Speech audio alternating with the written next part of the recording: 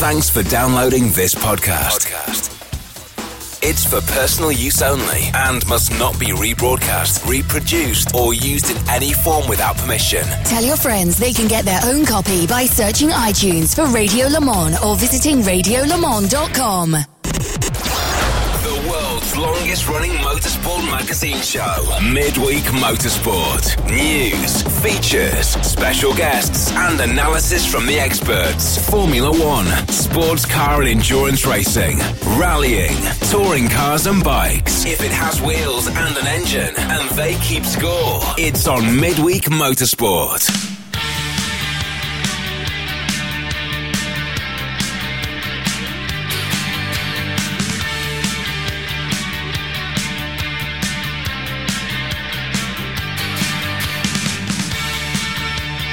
Hello everybody and welcome along to Midweek Motorsport Series 10 episode 40-something, as we have to say now.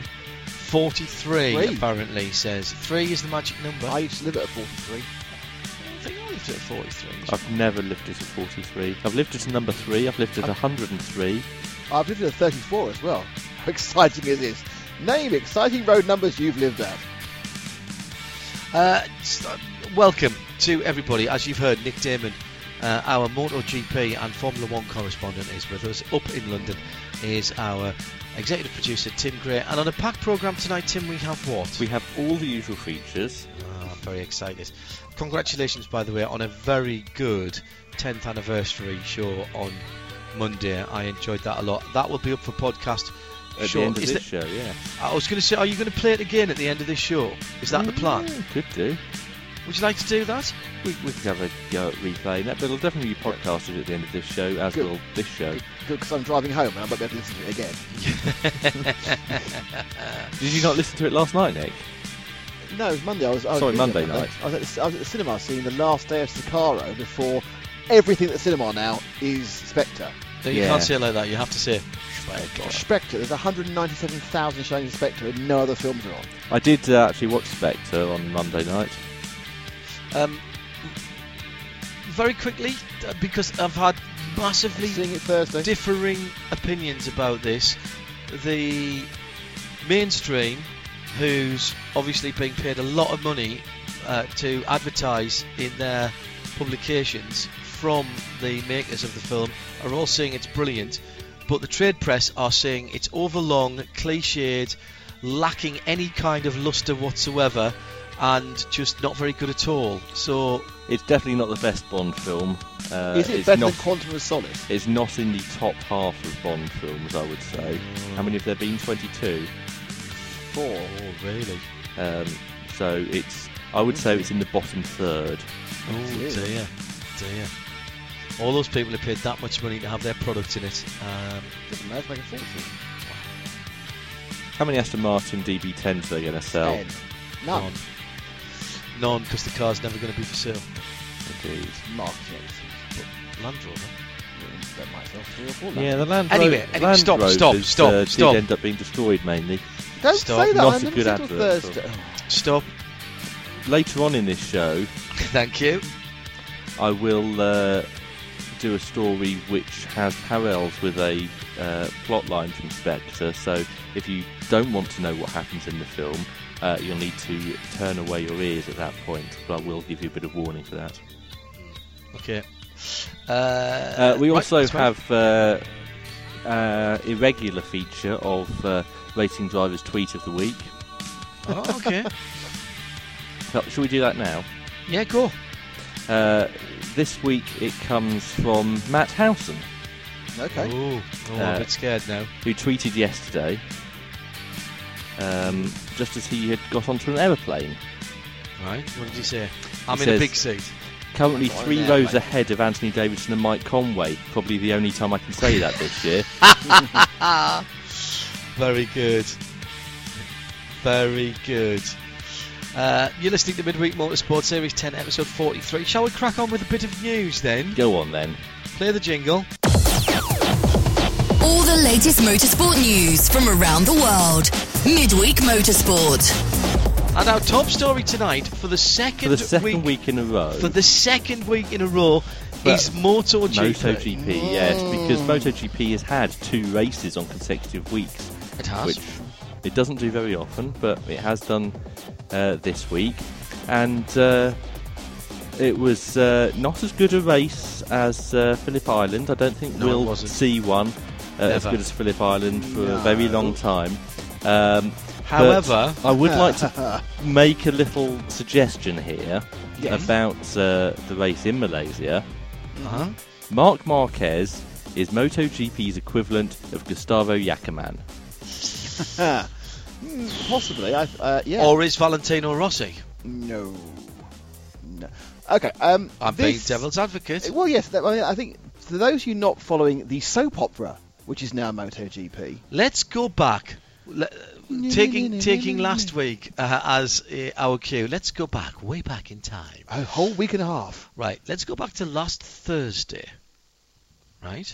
Well, no, we need to go. Yes, last Thursday. You need to go back further than that. No. You need to go. I think you only need to go back to last Thursday for this because Valentino Rossi. They had the drivers' press conference. They the pre-event press conference. Like the things that I will be hosting it in China this weekend, and of course you can submit your questions to FIAWEC, Ask WEC on the hashtag. And Valentino Rossi, as described by Keith Hewen, who is the lead commentator for Sky Sports MotoGP coverage, and a very nice bloke. BT Sport. What did I say? Sky Sports. I'm sorry. BT Sport, you're absolutely right. And lives not too far from here at Hindhoff Towers. And is a former motorcycle competitor as well. He was a very good 350 rider. Yeah, it's a GP race, though. It's not in the nasty times. Yes, in absolutely. the 80s, yes. And in fact, commentated on my first ever car race. Really? For TV. Yes, he did. Well, I'm sure that's the highlight of his career. And Keith Hewins, I think, summed up what Valentino Rossi did very nicely. He said he rolled a hand grenade in, which then rolled back under him and blew him up. Because what he basically said, Nick, and I'm paraphrasing here massively, but he basically said that he'd re-watched the tapes from Phillip Island and felt that Marc Marquez was A, playing with everybody, and B, overtly trying to help Lorenzo win the championship instead of a Valle. Yes. And the reason being is because he blames Valle for the accident in Argentina, where he ran over Valentino's back wheel, and it's who knows. And he also blames him for the last corner at Assen. Yes. So he basically thinks, well, it's not very fair. It's down to you. I'm not going to win this World Championship, so I'm going to help my fellow Spaniard, even though Jorge Lorenzo isn't even popular in Spain, whereas Marc Marquez is. And he threw that under, and interestingly, in qualifying, first nearly when they went out the pit for the first run of the three. No, stop. We've got to go back to that first of all, because that immediately caused ripples, did it not? Well, yes, because it's an odd thing to do when you're chasing for a championship, and it's very close at that point. I think it's 10, 11 points between them. And we should say as well, Nick, in fairness, it wasn't just what he said, it was the manner in which Valentino Rossi... So now, I'm going to put my hands up and declare an interest. I am a massive Valentino Rossi fan. Not a fanboy, but a fan. I think, like a lot of people, that he has probably, not single-handedly, but certainly had a massive hand in saving MotoGP in the last 4 or 5 years. He has been what has kept it above water. Dozen? Yeah. Okay. No, I'll agree. However, this was a shock to everybody in what he said, but also in the way that he said it. And by that, Marc Marquez was there, Lorenzo was there, and when he was talking about Marquez, he said him. He wouldn't look at him. He wouldn't point at him. He never mentioned his name. He was very dismissive. The body language was appalling. Lorenzo didn't get involved. Lorenzo just wouldn't look at anybody. Marc Marquez was clearly not very happy about it. No, and I think I think a lot of this comes into the fact that I think and the eventual result, which we'll get to later, comes to the fact that Valentino Rossi, as far as he's concerned, is the big dog. And he is the big dog of MotoGP, and he what he says should go, and he should he has schooled, to use an American term, many a rider, both on and off the track in the past 15 years. But he's let's not be let's not beat around the bush. His powers as a MotoGP rider are waning at 36, and when you're against a 22-year-old, so he's. And we've mentioned what a fabulous season he's had. He's only not been on the podium twice in the season so far. And he's been absolutely unbelievable. Yeah, and I think he wanted it professional. I think he also wanted to make sure that if he felt that Marquez was playing silly boys, he didn't want him to play again in Malaysia, where going to the race, everyone would expect it to be as long as the right Pedrosa turned up, as it turned out the right Pedrosa did turn up, it would be a Honda 1-2. And therefore, Valentino go, right, don't muck about, just disappear and do your 1-2, and then I'll either be ahead of Lorenzo, behind Lorenzo. Either way, the points loss isn't too much, and I'll go to Valencia with 7 or 8 or 9 points in the lead. Yeah. Now, what then happened was that everyone said it's ridiculous. It's not kind of whole. Why are you doing this? But he put that out. He's trying to sow seed of doubt. He's doing the mind game things that many professional sportsmen try. I personally thought it was a mistake, and I think a lot of people did. But you don't know until you're in that fetid atmosphere. A lot of people sort of raised an eyebrow and said, not sure about that. But the obvious conclusion from that is whether or now, I have to say I went back and watched the video again, and I can see why Valentino might have thought that. The video, by the way, that is never going to be deleted from my DVR. Yeah, I mean, the fact was that once Marquez had mucked about for a while, he then did seem to be able to gain very quickly on Lorenzo at the back end of the race. He made 3/4 second in the last lap, but fastest lap of the race in the last lap on also, worn tyres. What level of worn tyres. And I think that's what Rossi had gone. Look, he's gone back, playing with me, pushed me back into the grips of Iannone and away from Lorenzo, and then just won the race anyway. So I can see where the idea came from in Valentino's head. Why he decided he wanted to talk about it, who knows. So the first evidence on track was in qualifying, when something happens that never happens, is that Marquez actually dragged Lorenzo around the first qualifying run. He let Lorenzo follow him. So, in fairness, though, Valle did a phenomenal job in qualifying. He pulled out a lap from nowhere. Sometimes being annoyed makes you quicker. Yeah. Anyway, so they go into the race with Pedrosa on pole. The right Pedrosa had turned up. Marquez second, Rossi third, and Lorenzo fourth. And off they go in that order. And Lorenzo catches up and gets to Valle after the first lap, and then... Well, Lorenzo had a bad start and dropped behind the two Ducatis. But he got them in 3 quarters in. And then immediately got them back. Then he got past Valle, and then he got up to the back of Marquez. Yeah, now Marquez, and the thing to remember is that the Hondas around Sepang have always been quicker. Pedrosa was quicker, but for some reason, Lorenzo found it really, really easy to get past Marquez, and with no retaliation, and just off he went. When Rossi started trying to get through or near or around Marquez basically just got involved in a dogfight with him. And as anybody knows, two drivers fighting are not as fast as a rider goes fast as they can. So they were dropping off Lorenzo at the rate of about 1 second to 1.2 seconds a lap. So about 3 or 4 laps in, they were four seconds back, and effectively Rossi basically decided that Marquez was playing, deliberately pulling him back, and just causing trouble. And if you looked at some of the action, there was a lot of very aggressive overtaking from Marquez, and some equally aggressive overtakes back, and there was some blocking and this sort of stuff. And then on lap 8, we come to the talking point of the weekend, and coming onto the final corner before the back straight before the start-finish straight. So anyone who knows Sepang knows there's a big V going either side of the main grandstand, which borders the pit. Rossi deliberately tried to run Marquez out wide, not run him off the road, just run him out wide. Now the reason why he would want to do that is because I think he was annoyed, but mostly because he knew that the speed of the Honda would get him past down those two straights. So if he could make Marquez have a rotten power out, he reckoned he could stay ahead with enough gap going into turn 1 that he could finally make a break. That was the idea in my mind. And he also wanted to go, what are you doing? Right, but you need to go back right to the moment that those guys started fighting for position, because Rossi pulled off a couple of brilliant overtakes. Marquez pulled off a couple of brilliant overtakes, but Marquez never drove away. No. He never rode away from Valle at all, when at the front of the field Pedrosa was gone. Mm-hmm. Two things there. was there that much difference between the two Hondas? And some people who were watching at the time, including the UK TV commentator, said Marquez's bike isn't right, he's sliding around. Right, you and I both know you can provoke that kind of thing. However, that might have been something.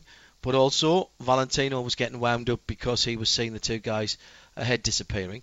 Also, I would submit to the court that Valentino had backed himself, painted himself into a corner in the biggest possible way by saying what he said at the press conference, by saying that Marquez was helping his championship rival, by saying that he'd been playing silly whatnots at Phillip Island. What he had now was the perfect storm, and then he's beginning to get himself wound up. Yeah.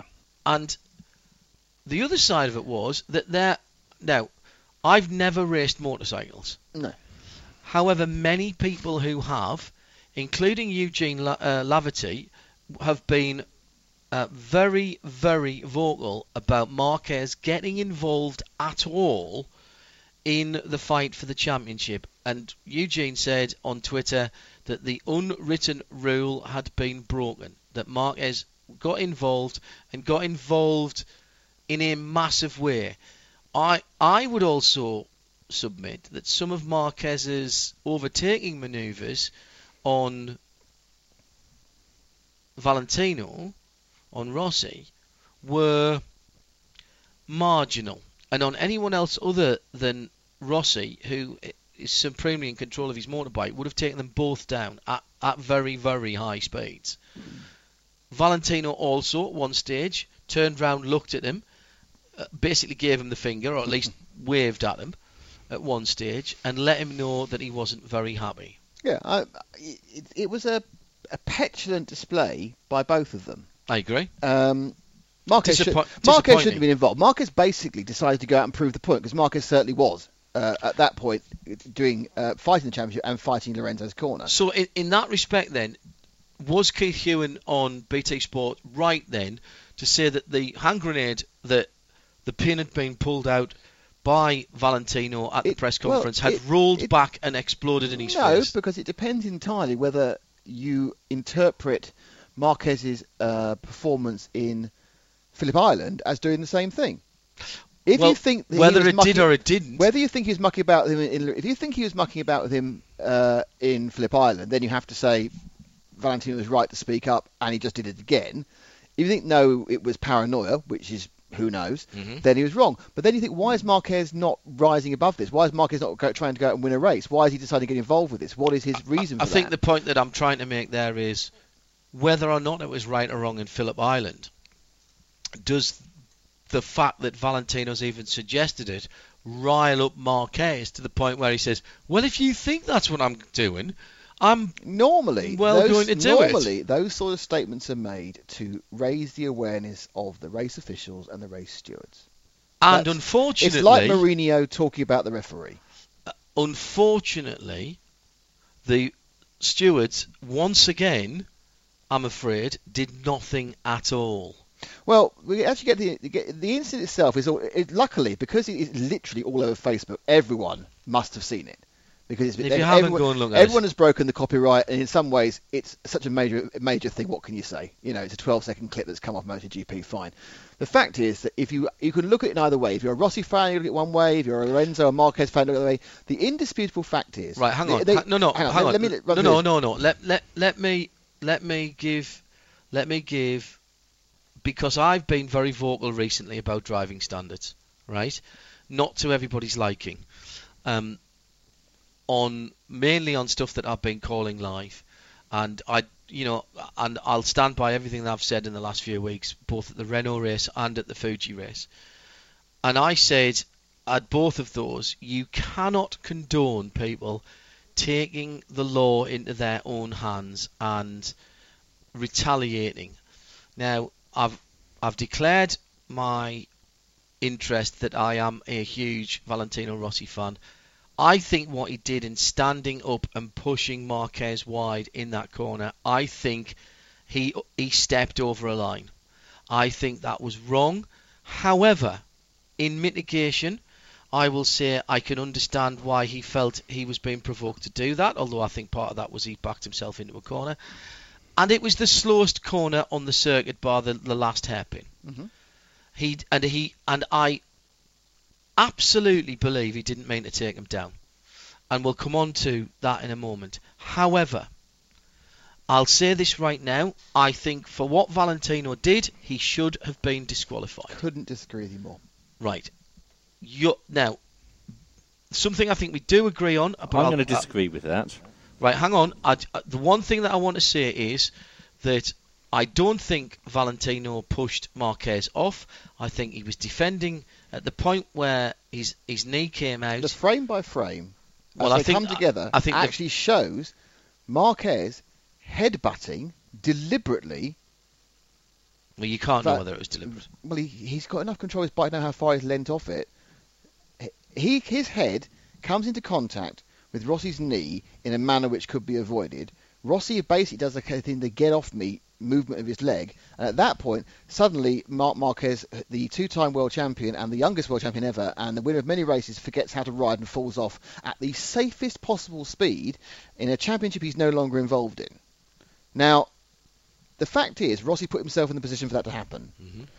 I don't believe what he did was anything other than effectively what we would call in motor racing, in four-wheel racing, a block pass. And block passes are completely legal. No, I disagree. You can disagree, but I'm saying he basically wanted to put his... If he hadn't been looking at them and making the point, I'd agree with you. The whole point about it is it's such a personal space. You've got such much better idea what people are seeing on the motorcycle. You can see the whole body language. But the point is, he was trying to put his motorcycle in such a position that he would severely restrict the ability for Marquez to get down that main straight where he was quicker. Now, the fact that he was looking at Marquez and he waved at him and he got wound up, that's absolutely, he shouldn't have done that. That's not what you should do. That's not how a 9-time world champion should behave. But, we all lose a rag. But I don't think what he did, actually, and I know you don't agree with me, I don't think what Rossi did, or even the outcome of that, warranted any action. No, you see, I disagree because I think he was retaliating. For what? Retaliating for Marquez getting involved where he shouldn't have been, in Valentino's mind. All his retaliation was to take away the ideal racing line, and in fact, tried to run him off the track. Nick. No, he didn't. He never ran him off the track. He ran him wide. It's completely different. There was quite a lot of track running off the track. Left of him. Running off the track. Okay. Absolutely, that's not what you should do. Even in the first corner in America, you don't run people off tracks. But running them as wide as you can to give them a rotten run out. Yeah, it's not Queensberry rules, but it's a rough world of motorcycle racing. But it's a different world in motorcycle racing. You've got to have more respect from that. Yeah. However, he had no idea that he was going to get the equivalent of a 1980s Italian winger falling over the mere breath on his knee. I don't think that Marquez needed to lean into Rossi when he did, and I think that the response of Rossi was to push him off his bike.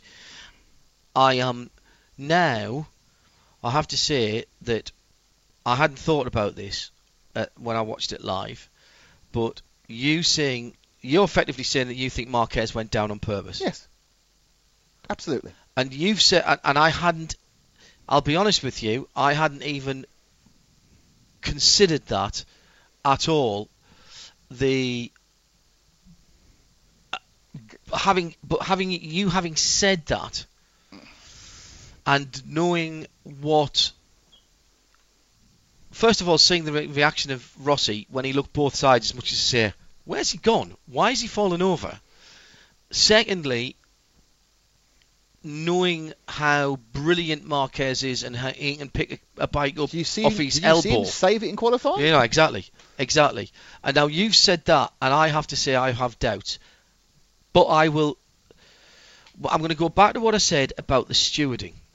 And this is going to be, I'm afraid, something that I'm going to now have to make one of my cause celebres. The stewards in World Championship motor racing on 2 and 4 wheels, I'm afraid, are not fit for purpose.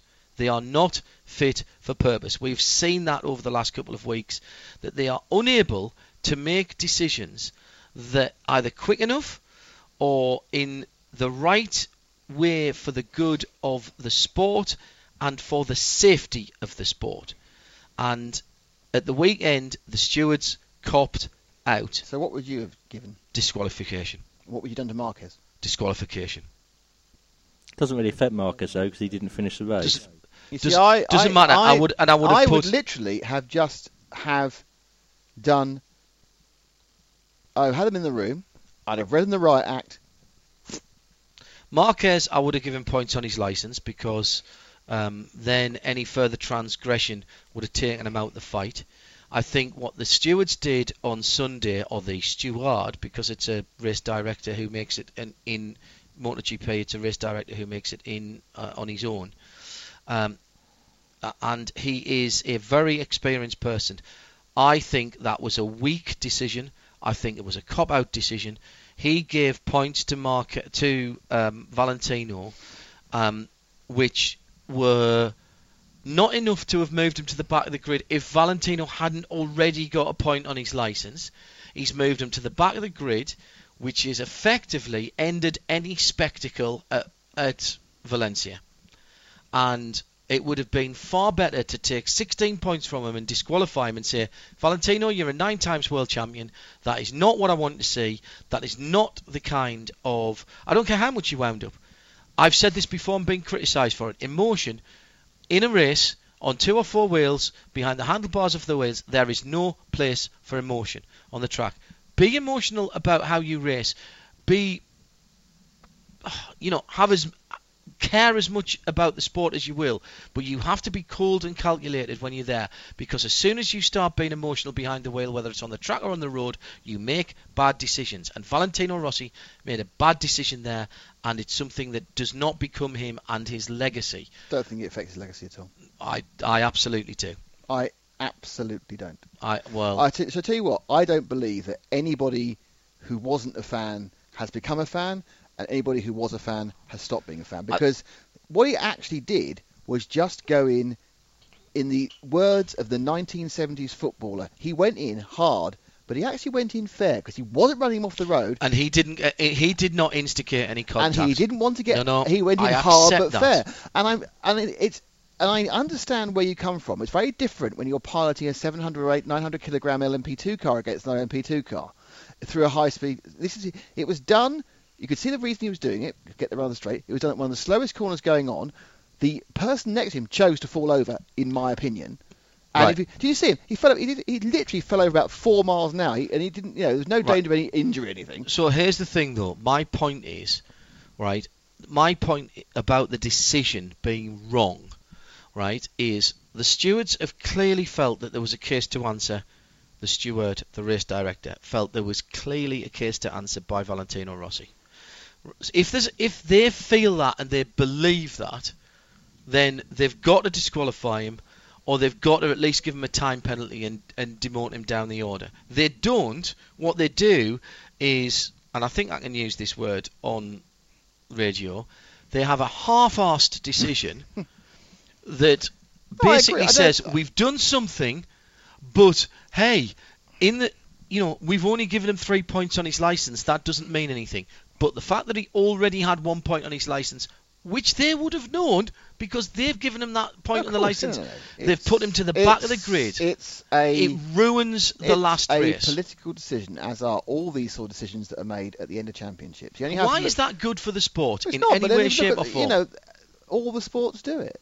Why is that good for the sport? F1's done it loads of times at the end of the season. They re-allowed the Ferraris back in again when Mika Hakkinen won championship when they had the dodgy barge boards. They didn't disqualify the Williams, the other team who had cooled their fuel because it would have changed the world champion from Raikkonen to Hamilton in 2007. The rules go out the window at the end of the season. Now, personally, I don't care when in the season that was. Frankly, I said, that's fine. I let it go. And that's not because I'm a Rossi fan, because what I saw was, when I watched it, and I think sometimes we have a go at the way that F1 will make a decision, then they have a meeting 10 days later in Paris. But actually, probably on this one, they'd been better off having a meeting a week later in Barcelona, wherever Dorna's based. They'd been better off getting everyone back into having a week off, think about it, look at all the camera work, look and see, and then they might have come to the opinion to disqualify him. That's fine. But as you say, they have actually come up with the two additional things to go on. Lorenzo was missed overtaking under yellows. I know. absolutely clean and clear. Absolutely clean and clear. Now, that's been missed. There's nothing you can do about that other than potentially give him points on his licence. No, it's gone because the protest period is long gone. Right. Why was Lorenzo in the steward's room after the race shouting the odds? No idea. About the fact that Rossi hadn't been disqualified. Well, because Lorenzo's obviously looking to win the looking to win the championship. It's a very emotional time for him, and blah blah blah blah, and him and Rossi don't particularly get on, and I don't know. I think it was a foolish thing to do. I think he just when you've won, which he basically had done, he won out of the incident. He'd done so well up to that point. He won out of the incident. Just walk away. Just be happy with what it is. Don't try and turn things to your advantage where they're already at your advantage. Mm. So no, I think he came out. I mean, the point about it is he's come out badly from something which he should just have come out well from him. But it's Honda are going to protest the fact that the decision wasn't harsh enough as far as they're concerned. Repsol have come up with a ridiculous statement today. The sponsors of Honda, don't forget, also sponsors Valle to a couple of his world championships, saying it was appalling that Valle had kicked Marquez off. No, that's not true. And it's just rubbish. And you think, well, why is a major sponsor do it? And you do get this thing, obviously, with it's obviously the Spanish fuel supply wanting the Spanish ride to win. But I'll spin it back to what you said right at the beginning of this: is that they should be happy. They should be so chuffed they have a man like Valentino Rossi in their sport, because I'm sure next year will probably be his last year, and then they can count the numbers through the turnstile in 2017, and they're going to be very disappointed because that Malaysian crowd wasn't big, and every one of them was a Rossi fan. And Marquez, there was a lot of Marquez fans there as well. will not have won any fans this week. No, because he's been so petulant, he's been showing. And look, did you hear Lorenzo being booed on the podium? That's unfortunate for him, because there was a lot of 93 red 93 flags out there. Yeah, it's because Honda paid for them. But even so, you don't have to pick them up. Well, it's not like it's a totalitarian regime, and then. Oh, hang on. But I think it's an interesting situation. I think that MotoGP have come out of this unfortunately badly. I think it's a bad situation to come up, and I absolutely agree that Rossi was a very large manufacturer's own downfall there. Now, interestingly, the actual incident I think they got wrong. Me too. But the lead up to the incident is mostly his fault. You're listening to Midweek Motorsport. Nick Damon, John Hindhaugh, and Tim Gray at the moment on Series 10, Episode 43. Shall we keep Nick and do a bit of F1 before we move on, Tim? Yes. Did something happen in F1 this week then? Well, do you know what? I found it strangely interesting watching the range fall. Yes. Didn't do anything else but bloody rain, did it? Well, on Sunday it did quite a lot else other than rain. It was mainly dry. It was actually, yeah. They could get any grip. I think we ought to say congratulations to Lewis Hamilton, World Championship. Can we say congratulations to all the people who got in, but didn't get out again? Amazed at the ability of the Austin Grand Prix circuit to drain water away, even though it's on a hill. Yeah, it's also on rock, unfortunately, which is why it doesn't drain and the water table sits high. Yeah, I mean, which is one of the big issues. I think when you get to weather, it tracks and the it tail rained end of 8 inches. There's not much you can do about it. 8 inches in less than 48 hours. And they were lucky because it dried at the right time. They got a race, and they got a very, very good race. Can I just say, I am disappointed at the majority of the Formula One press pack. Really? Why? I know that's not your surprise phrase to your collective. Who on qualifying afternoon, when there was still 4 hours of daylight, clearly just wanted to get back to the bar. Yes. It was absolutely disgusting that, first of all, Coulter proved themselves unable to run the proverbial drunken night in a brewery by telling everybody not to turn up until after midday, and then FP3 ran when the gates hadn't been properly opened. Well, that wasn't Coulter's decision. That was the local police who thought the roads were unsafe. That's not true, Tim. That was Coulter's decision not to open the gates. But the police issued an advisory saying for non-essential journeys, stay at home. Basically, Coulter decided that they didn't want to get their staff in and pay them, and they therefore, even though that there were some people there, some people did go and did get in, and well done to them. But I'm afraid once again Coulter have fallen very, very short of the mark. They really need to get some people in there who understand motor racing. Otherwise, that place has no future whatsoever as a venue. Secondly, that everybody, in the everybody that I was watching tweet, I got sick of seeing people. James Allen said, "I've grown a beard in the time I've been waiting." Yeah, he'd been waiting 2 hours at that point, and there was still, as I say, 3-4 hours of daylight. Charlie Whiting was right. Nico Rosberg was right. There are people here waiting for us to go out. The very least we can do is wait till the very last moment to decide whether we can go out or not. And for those that said, "Oh, you could have made this decision 2 hours ago." Yes, they could have made the decision 2 hours ago, but it would have been the wrong decision, because there was still an opportunity for some kind of qualifying to happen on Saturday. And I'm afraid, once again, Formula One, and particularly the Formula One press pack, have shown themselves to be completely and utterly out of touch. They are part of the entertainment industry. When are they going to understand that, Nick?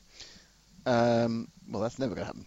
I think there were a few people in for qualifying. It was disappointing it wasn't going to happen. They were looking at the long distance weather forecast, and they were all very wet, so probably quite chilly. No, it was disappointing. I think it's unlikely actually that the qualifying would have got off on Saturday if they waited the extra 3 or 4 hours. So, I'm pretty much. Yes, but you've got to wait and try. I understand what you're saying, but you can't say, "Oh, it's raining now, let's go home." No, and they waited 2 or 3 hours. There has to be a set. Look at the difference on Sunday morning between Porsche Super Cup, which was marginal to run at one stage and started behind the safety car, and then less than an hour after that race finished, Formula One's on the grid on Inters. Yeah, and then they had to cancel qualifying 3 though because it was too wet. Qualifying was Saturday morning, wasn't it? Sunday morning. Sunday morning. Yeah. Was Porsche Super Cup after qualifying? Yes. Oh, sorry, because they cancelled qualifying 3, so I didn't watch Super Cup. No, but yeah, then the race got going. I think the weekend was difficult, and I don't think anyone really covered themselves in glory. But it's very hard to get. I've been in we've all been at sessions that have been cancelled for weather, and no one really likes that one. And the race got underway, and we had another aggressive move with the driver running someone off the track, which and causing contact. But the point about it is that did his teammate let him do it? And the fact what is, happened to somebody tweeted what happened to the FIA rule of leaving racing room on the outside of a corner? Doesn't count for the first lap and never has done. Yes, but basically, it doesn't say the that. The reason being is because you can't leave racing room on the first lap. If you look at it, you literally have to penalise everybody who wasn't in the lead because they're all over the place, zigzagging, looking for space. Now, there are points where you think, yes, we could have make a comment about that move, but then they just open a massive can of worms for future races. So by not doing anything, oddly, it makes their life easier. I mean, we've always said how difficult it is for stewards to get the decision right. I do think there was a major contrast between that first corner incident and later on in the race when 14, I think it was, the right-hander at 14. But the point about it is that once the race gets up and running, the normal rules apply. And if he'd done that same move on lap 9, there'd have been almost certainly been an investigation for it. If there'd been any sort of carbon fibre breakage, it'd been causing an accident. But because it's lap 1, they don't do it. And I understand that, right or wrong. I'm not saying it's right, not saying it's wrong, but I understand it. Mercedes messed up with their strategy again. Well, not really. What they did was going for the virtual safety car. What they did was the correct methodology if you were sure the virtual safety car was going to last an extra lap. And I'm talking about not taking the stop in the full first safety car when it was obvious that their tyres weren't going to last the race. The point about it is, if you actually looked at Vettel, who took the stop, he went onto the harder tyre. He couldn't last without either. It was too early for the stop, and they were going to have to stop again anyway. So that was a good. It was a good. No, I think Vettel just put the wrong tyres on. Well, they put the harder ones, put the softer ones on. They've fallen away even quicker. No, harder tyres didn't get switched on. Yes, it did. No, I don't think so. I mean, it's a very moot point, and they had very little running. I think it was a good move. Interestingly, I think both the teams did the right thing. I think the not coming in was the right decision for Mercedes, and coming in was the right decision for Vettel, because he wasn't going to get past them unless he did something different. He did something different. He was dropping time during that clear running. I like what Ferrari did. I thought Ferrari were very active in what they did. But he was dropping time during that clear running. If the race had then run, and maybe if there were 2 more stops after that, safety procedures after that, but if it run to full time, what would have happened is when the Mercedes had come in and changed their tyres, they would come out about 5 or 6 seconds behind him, because they were pulling away, on fresh, softer tyres. And a Mercedes on fresh, softer tyres is going to overtake a Ferrari on older tyres. So, that toss-up would have gone. And then obviously Lewis was caught up by the virtual safety car because they didn't stack them, which is fair enough, because they thought it was going to last an extra lap. And the thing which even the commentators seem to find not to understand is, in a virtual safety car, it doesn't matter if you come in the first lap or the third lap, you should all be in the same position. Yes. Unlike an actual safety car when you have to come in the first time. But unfortunately, the virtual safety car ended about 4 corners too early, so Lewis didn't stop then. So at that point they had to leave him out. Yeah, at that point he was heading for third, and we were heading for a championship. And then Kvyat stuck it in the wall. Heading for a championship running into Mexico. Then Kvyat had a crash, exactly the right time. Lewis comes in and swaps his tyres. So lucky. And he's out. But he's 4 or 5 seconds behind Rosberg, and then he catches up to about 2 seconds, which is, Rosberg was going fine. Then Rosberg just chucks it off. And he can sit around throwing hats at people, and he can sit around sulking about the first corner. The fact is, Nico Rosberg wasn't pushed off at the first corner because he already got back in the lead again after that. He wasn't offended by a hat chucking. Do you think he was through the race with a mistake? Yeah, I thought he'd driven so well to that point as well. But F1 at the front, you can't do 49 laps well on 1 lap badly. No, I agree. You have to do 50 laps well to win. Do you think that's... I think that people who were saying, I don't understand why he's so annoyed because he was going to lose the World Championship anyway. I don't think it was anything to do with that. I think he was annoyed with himself because of the manner in which he'd thrown that race away. Because basically, as far as he's concerned, if I win this race, and he's probably thinking, if I win this race, that's great. We go to the next race. And the next race in Mexico, Lewis didn't even need him to do anything because Lewis just needed to score some points. And he probably so basically thinking, well, if Lewis can win the World Championship, if I can win the 2 races, if I can be on top of the podium when he wins and I get a moral victory, well, it's all gone absolutely TU, hasn't it? Because Lewis has made him look a fool because he made a mistake. Lewis has won the race in an English-speaking country where he can really milk it, and he's sitting there looking an idiot, looking the number 2 he is. It couldn't really have worked out worse for him. It'd be much better for him if his engine had blown up than if he had a moral victory. As it is, everyone goes, well, look, you had the chance. You threw it off the track. Couple of talking points with new engines. Obviously, Vettel had the new Ferrari engine. That looked okay. I think it was a new Ferrari engine. They were saying it wasn't actually that much different. They were saying it was the same as before. Yeah, they did the big upgrade last time out in Russia. Yeah. However, Alonso had a new engine, which kind of went all right and then didn't. And in fact, he wanted to pack in long before he got kicked out at the points on the last lap, actually. But I thought Jensen drove pretty well, if I'm honest. Before we move away from Alonso, do you think he let Ricciardo past... deliberately on that final lap? Because Ricciardo was on absolutely brand new tyres with an engine that worked. Yeah. So, and let's be honest about this, however bad the Renault engine is, a wounded Honda is certainly significantly worse. But Honda didn't do particularly badly though, did it? No, but only one of them had it. It was only Alonso that had it. Jensen didn't have it. Alonso's engine had a problem, so I don't know what it was. He wouldn't define it. It was a gearbox problem, wasn't it? It was a gearbox issue. Okay. I didn't see that bit. But no. He wanted to park it very, very early, and the team were quite adamant that they wanted him to try and stay in the points. We lost some front-running cars, which let Jensen up to 6 cars. Did we lose? 8 cars. Yeah, so we lost both Williams, which would normally be in front of, and we lost Hulkenberg, who was going well, and we lost Ricciardo. Well, didn't lose Ricciardo. Ricciardo dropped back behind, so the net 6 of Jensen's really sort of a 10th. Didn't cover himself in glory. Well, his wing collapsed, didn't it? So he had a previous accident, and as he actually went in to make that move, his wing gave way, his front wing. So.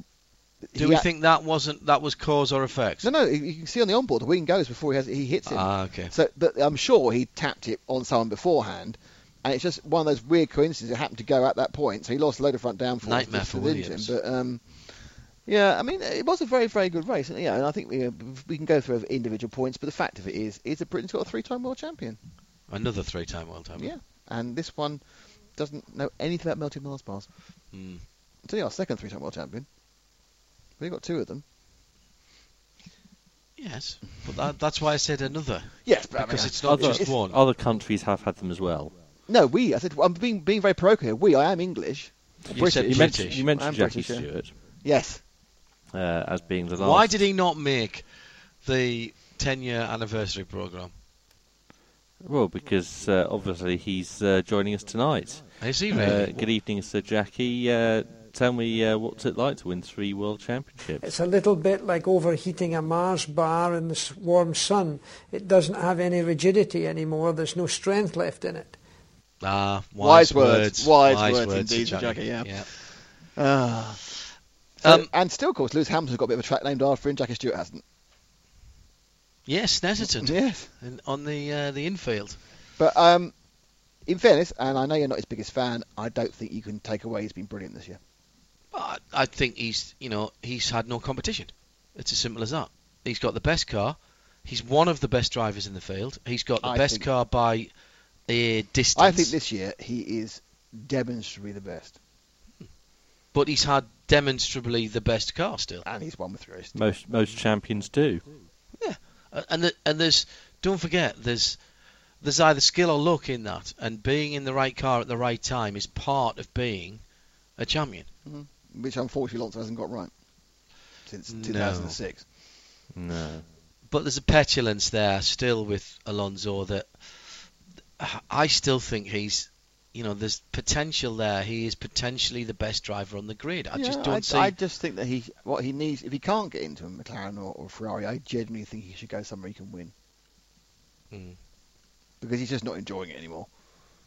And I can't see. I can see McLaren improving next year, but they'll get up to about absolutely top whack. They get up to where Williams are.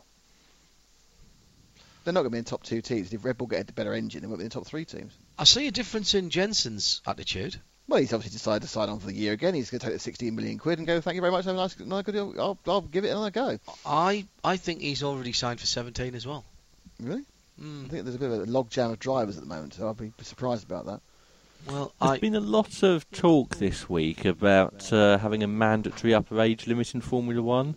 Upper age limit? Yes. 52. 106. People think that... Nigel Mansell's campaigning against it. People are saying that people like Button and Raikkonen and even these people? Even Alonso should be giving up their seats to young up-and-coming drivers. Would these be young up-and-coming drivers saying this? It would be, yes. Yes, of course it would be. Of course we haven't mentioned, of course, we have another driver, of course, for the grid next year. Yes. Well, do we?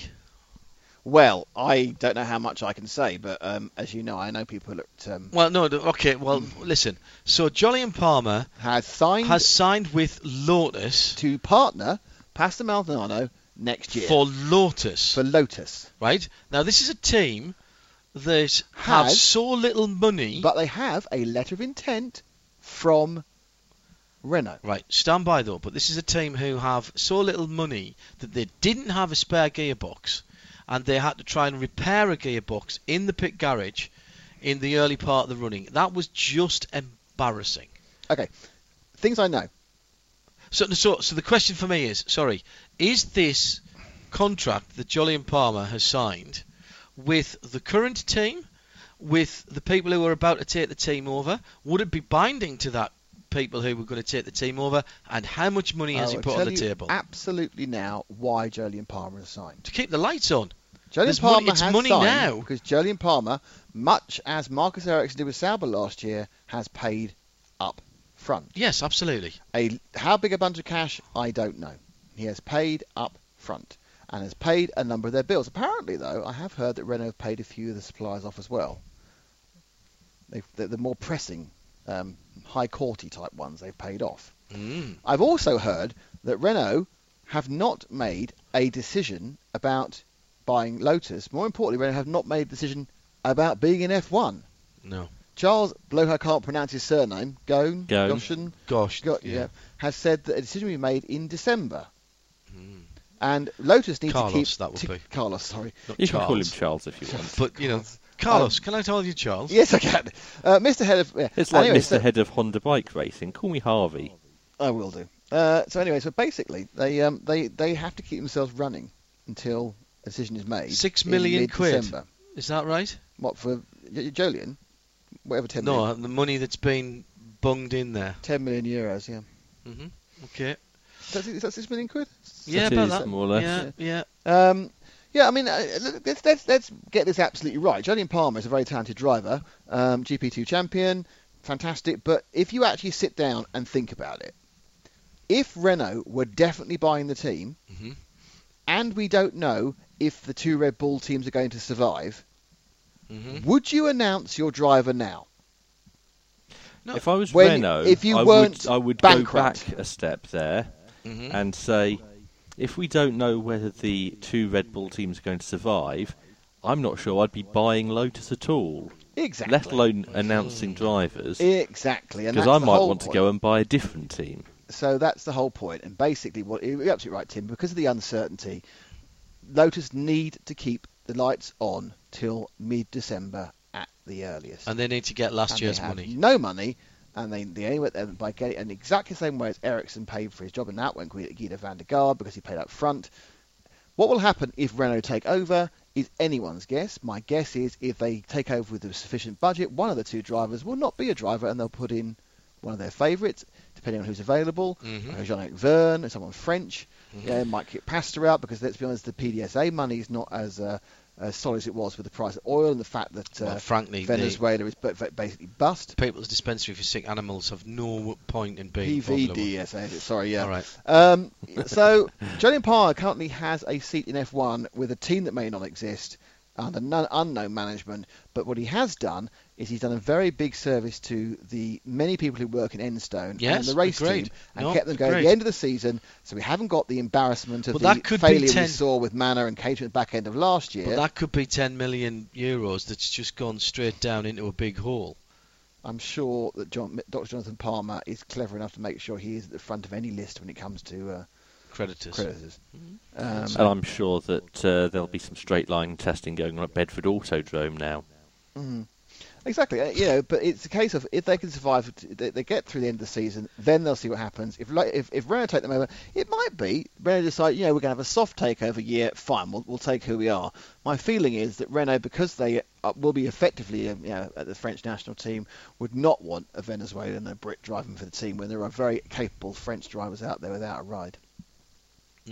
Seems or reasonable. Even better than that, if there was a Ricciardo or Max. Well, if Max Verstappen becomes available, he'll just kick Raikkonen straight out. But I'm not sure the French are as keen these days as they were in the past of having French drivers in French teams. What do you bring that from? It would depend on who the sponsors were. Did you see the drivers of the Peugeot programme? It would depend. I'm just thinking. There does appear to be a bit of a shortage of French drivers around at the moment of decent quality. Really? We have Jean-Eric Verne. Jean-Eric Verne, who's tied up elsewhere. That we have Romain Grosjean, who's tied up elsewhere. What's Charles Pic doing these days? Suing people. So probably not the sort of person you want in your team. Sebastian Bourdais. Little bit. How about the man who won Formula E this week? Sebastian Bourdais, probably a little bit past it. Sebastian Buemi is Swiss. Oh, good point. French Swiss though. French speaking is just as important as being French. He's French speaking. He's also German speaking. He probably speaks a little Italian. He's done everything. Anyway, yes. Nico Prost. Nico Prost. Again, at the moment, I believe he's otherwise engaged. And that takes 10p to get out of. Honestly, I think if Renault came calling to a Prost, then that wouldn't be. No, I think you're right, Tim. I think there aren't that many for a Renault team. I think there aren't that many. He's driving for Rebellion. No, he's driving for Formula E. Oh, that's not motorsport though. Oh, it's terrible. That was awful at the weekend. There was 22 people there, and most of those were driving cars. Two drivers weren't driving cars, though. No, because their cars got stuck in freight in the customs. Really? Yes. The Truly team decided to do their own thing and not use the freight forwarder. Everyone else used DHL. They got 18 cars through, and the two Truly cars got stuck in customs. Do we know why, or do you know? Because I do know why. Do you know why Truly decided not to ship their cars with DHL? Too expensive. No, because they wanted to spend an extra week testing. developing their power unit. Well, I'd like to point out that much as I thought, in fact, I think when we discussed this weeks ago, that this limited development will result in what is exactly related, is that the EDAMS team is massively ahead of everybody because they spent some money on the powertrain. And you sit there going, well, you completely destroyed your championship in one go. Who's been whinging about having a terrible car? Probably everybody, Piquet. except if you... Nelson Piquet Jr., the reigning champion, started dead last and didn't finish much higher. Oliver Turvey, his teammate, finished 6th, though. Yes, but that was because he was already in the pits or on his way into the pits when the safety car came out. Yes, that's right. So I found it hard to find. I mean, it was very funny. I read someone. I read a pro article, obviously a sponsor. I say it was a fantastic race. I was thinking, no. So just because someone overtakes someone doesn't make it a fantastic race. It looked so slow.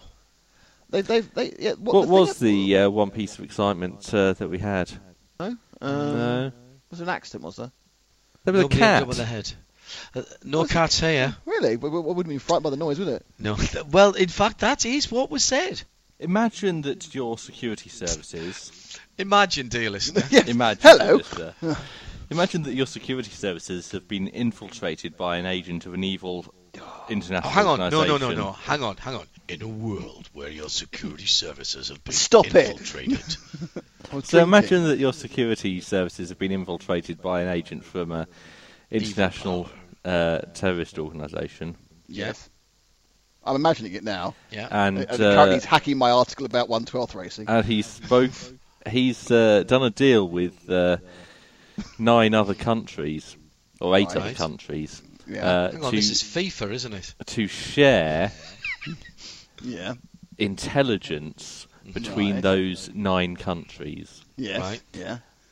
But to set this system into motion, you need the unanimous agreement of all of them.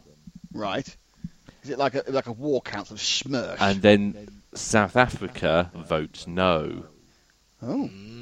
I don't know. That sounds bad. This Sounds is like pretty FIFA much what happened to the FIA last week, isn't it? It wasn't. Okay. Well, I did think it was the plot of the Bond film I'm seeing. It is the plot of the Bond film you're seeing tomorrow, which. Thanks a lot. You see, it wasn't.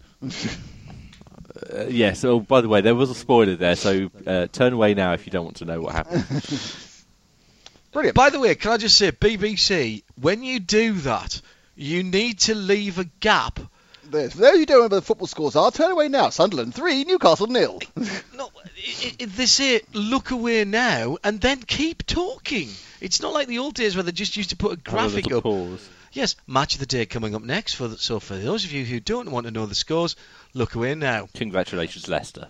Massive day for Arsenal, who were top of the league tonight. What? Sorry, no, guys, really. Anyway, sorry. So how was the plot of Spectre? Stop it! I'm seeing it tomorrow. The same as the FIA then? Is Max Mosley the evil? No, South Africa are Ferrari. Ah, right. Yes. Right, okay. Everyone's cost cap. Was it cost cap engine or reduced cost engines? I think it's Cost core engines. Because interestingly, there was everyone's going to cost core. People are saying cost cap engines, and I understand it as reduced cost engines, which is very different. But because cost cap is the big buzzwords in F1, it's cost core. Everybody goes to Costco. Everybody goes to a retail wholesaler. And if you go for midday, you get free coffee and bagels. Or, little buns. That's nice, yeah. And it's a crate engine, and it's cost capped from Costco. No, it's... Yes, so Ferrari didn't want to allow cheaper engines. No, stop. Hang on. Let's look at this. Sorry to be the harbinger of doom again. Oh, for goodness sake. But let's look at this. And I'm sorry to apply logic to international motorsport. I've warned you about that on several occasions. How long ago did the FIA force everybody to build these new engines? 6 years ago? 5 years ago. Because they ran for 2 years. They knew about them for 3 years before that. Right. So they've now been running them for 2 years. So huge investment in new power plants and new technology 2 years ago. Yep. Mercedes spent how much? $450 million or euros? That's about the same, isn't it? Must have paid for itself by now, nearly. Well, I'm sure. We're winning stuff. Really? Well, marketing. So marketing. everybody's done this and Yep. built new engines Yep. and are continuing to develop these new engines and these new power units. And now, let's throw all of that out of the window. You can still run your very expensive engines that you spent a fortune on. And by the way, why did we do this? Because we were trying to make Formula One relevant to road car manufacturers who want hybrids and want to be able to brag about their hybrids and make hybrids sexy. Okay? That's why all that happened.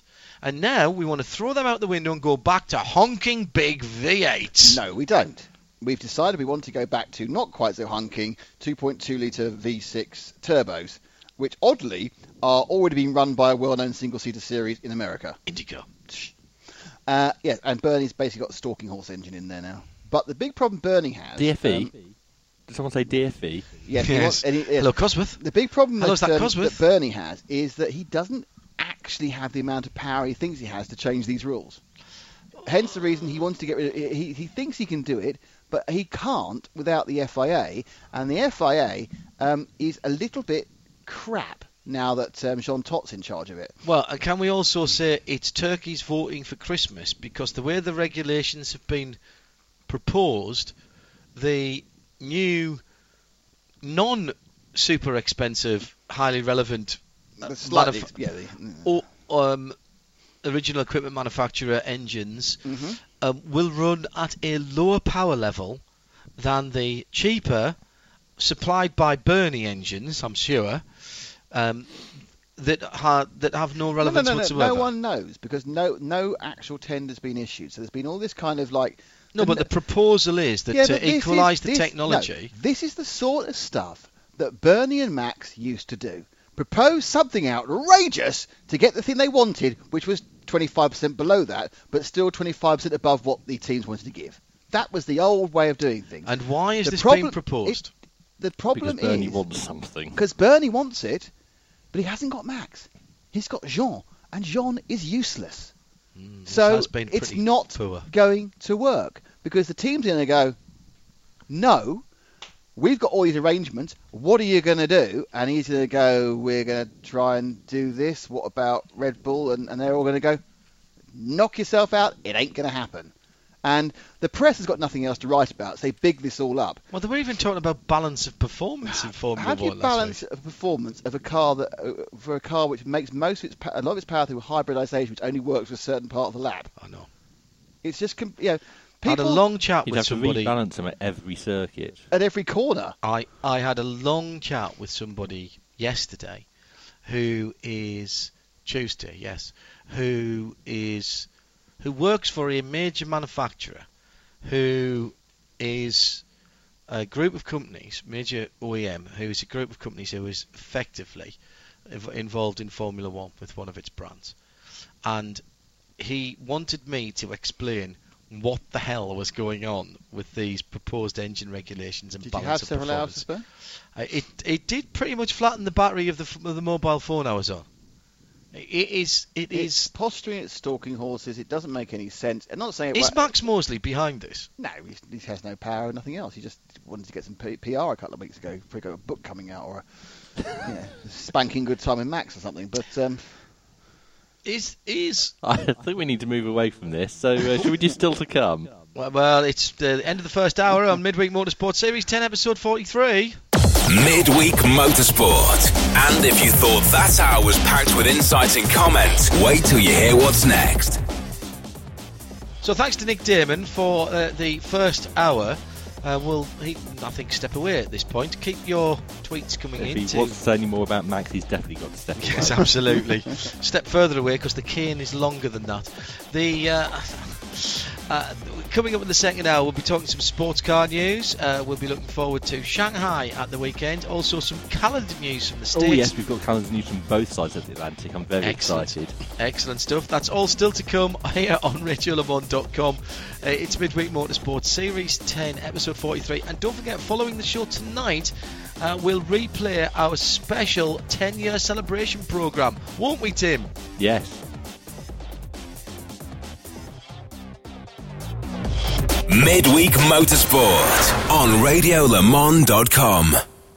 So let's kick off the second hour with Graham Goodwin, editor of dailysportscar.com, who has installed himself in the Supreme Headquarters Endurance Division. The shed is back in full operation this week. Evening, Graham. Good evening, everybody. Evening, Graham. Good evening.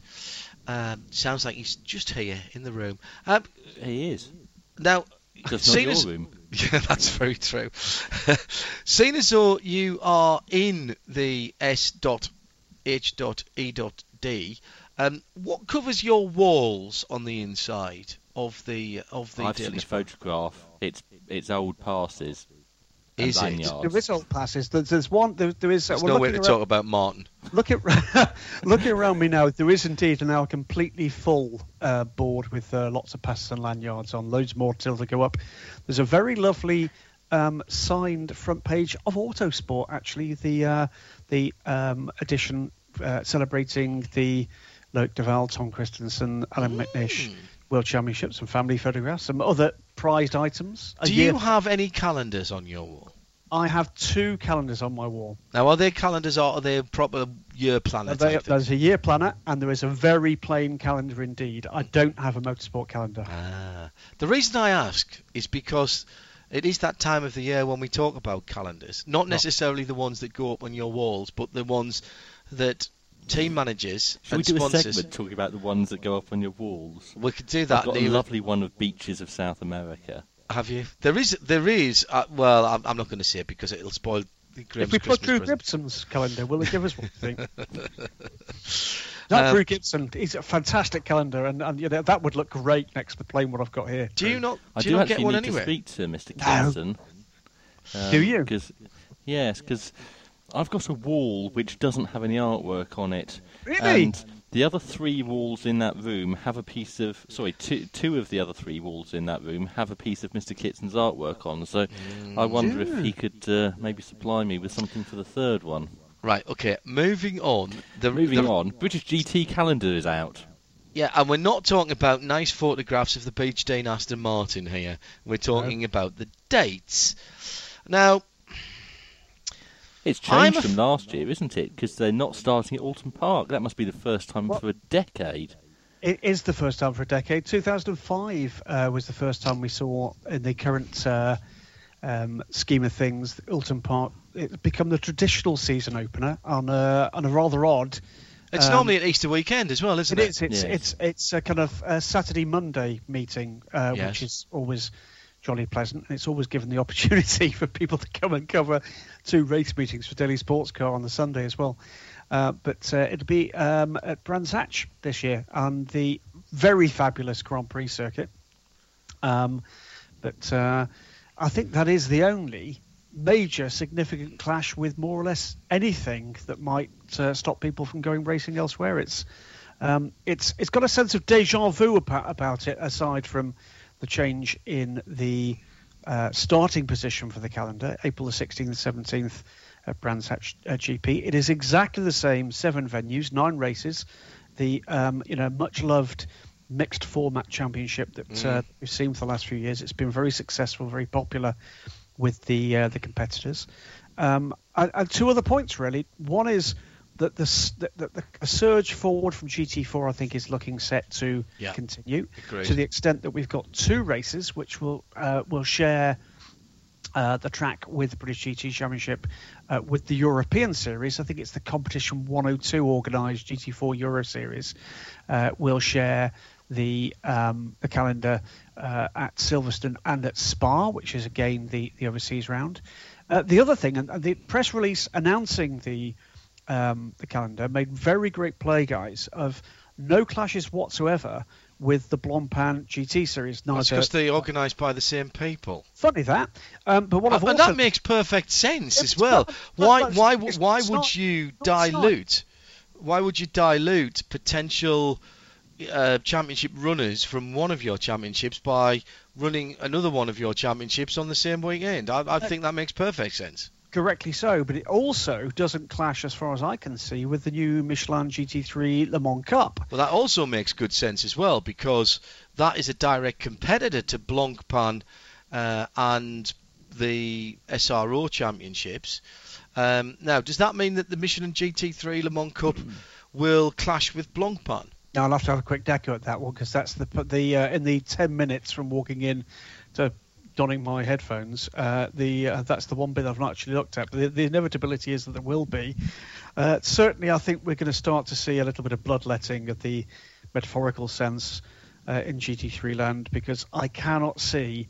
Do you mean to say that there's no British GT race the same weekend as Le Mans, when the Michelin GT3 Le Mans Cup will be racing at Le Mans on Saturday morning? British GT is at Silverstone June 11th and 12th, which is the week before. Which is, we've often had that happening that same time, and that's not a problem whatsoever. One thing that I have noticed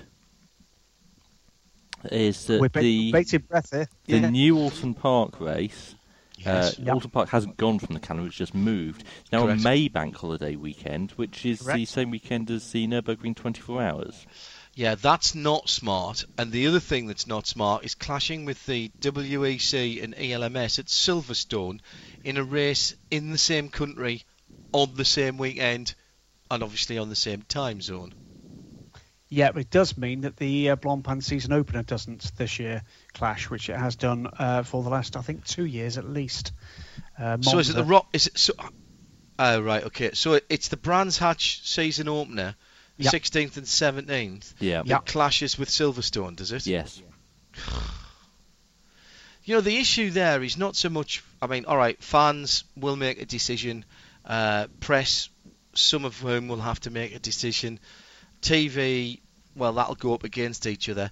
But you know, it won't, because British GT isn't live. Oh yes, good point. I hadn't thought of that.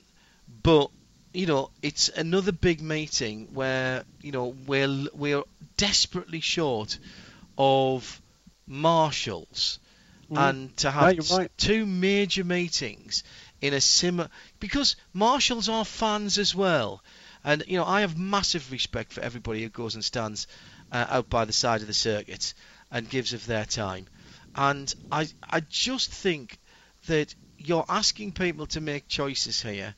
That we don't have enough marshals to go around in the UK. We don't have enough marshals to go around anywhere and in the world. And, you know, I just think that isn't smart. It doesn't have to be that weekend. I'm right in saying that that's not the bank holiday weekend in April, is it? It's not, no, it's not. So, in fact, WEC tend to stay away from it, if I remember rightly. So I just don't understand that. There's an element here, John, where the principal thing they're looking to differentiate themselves with is GT3 racing, which does tend to make a bit of a mockery of it clashing with Nürburgring 24 Hours. I agree with Tim entirely. But beyond that, you then do start to get into trouble if you're SRO, and for that matter the ACO, in trying to find, it's not that many weekends. I mean, you're talking a spread here from April to September. Great. So that's what, 5 months. 5 times 4 is 20, or thereabouts in terms of the number of weeks we're talking about. If you're looking at 7 rounds of British GT, 5 rounds of Blancpain Endurance from memory, and I think it's 7 rounds of Blancpain 6 months, isn't it? If you go from the 1st of April to the end of September. You could actually go into October as well, the first 2 weeks of October. It's slightly more difficult in the UK because you're far less likely. It does get a bit dark. But it's 20 degrees yesterday here. But you then start to get to the stage, don't you, pretty quickly, if you look at the number of races we're talking about there. So let's just look at British GT. That's 7, plus 5 for the Blancpain Endurance, plus 7 for the Blancpain Sprint Series. That's already is 18 out of a spread of no more than about 25, 26. Take out Le Mans, because they don't clash with Le Mans. You are beginning then to get to the stage where you're restricted in terms of the numbers. And more than that, you're then getting to the stage where the available dates with the circuits, that aren't going to clash with that or anything else, are beginning to get restricted. But, you know, we could sit here, and it is fun to kind of conspiracy theorize, but I don't think so. I think actually what's happening here is SRO correctly are looking to bolster their product. Correct. And you know, they see very much. Oh, they've marshalled their own their own forces in respect of, let's not trip over ourselves, guys. It's difficult enough out there. Let's not put SRO Blancpain against SRO British GT, against SRO Sprint Series, against whatever else. I think that's entirely. I think that's entirely sensible. Where there was a big push from SRO to try to get teams to commit to the whole Blancpain GT series. Yes. In no small part, and sorry, Stefan, if this is the way it comes across, I'm not meaning to be critical SRO guys, but to prop up what has been a bit of a difficult sell for them with the Blancpain Sprint Series, and I think that will continue to be a difficult sell for them. But this clearly might help, just having the opportunity to offer that opportunity to teams that are doing the British to dip in and maybe do a part season of Blancpain GT, will certainly help to do what we've constantly said about all sorts of motorsport, which is provide a ladder. Yes. And certainly we've seen that with British GT teams coming forward, and the likes of 888, Courier Cos, Beach Dean now heading towards the European Le Mans Series next year. There's been a pretty fine tradition of the larger, bigger teams cracking on and doing other things, Motorbase and Oman Racing. So it's all of that stuff, I think, is a very good thing for the health of the sport moving forward. I do think that when teams move on, we've got to make sure that we fill in from behind, and I think it's an important part of that system that there is a ladder, and I think GT4 is the way to go with that and bring people through in that respect. Let's look at some other stories. That's the calendar, the British GT calendar news. I've got one thing which kind of ties in with calendar news. Something which hasn't announced a calendar but has put out a press release saying pretty much everything but announcing a calendar.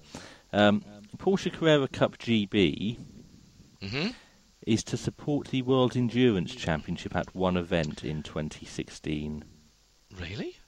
But they haven't said which one. Presumably not Silverstone. No, there's no room. I would think it'd be Le Mans then. Somewhere else. Le Mans? I don't think it will be Le Mans. No, it's Ferrari Challenge this year.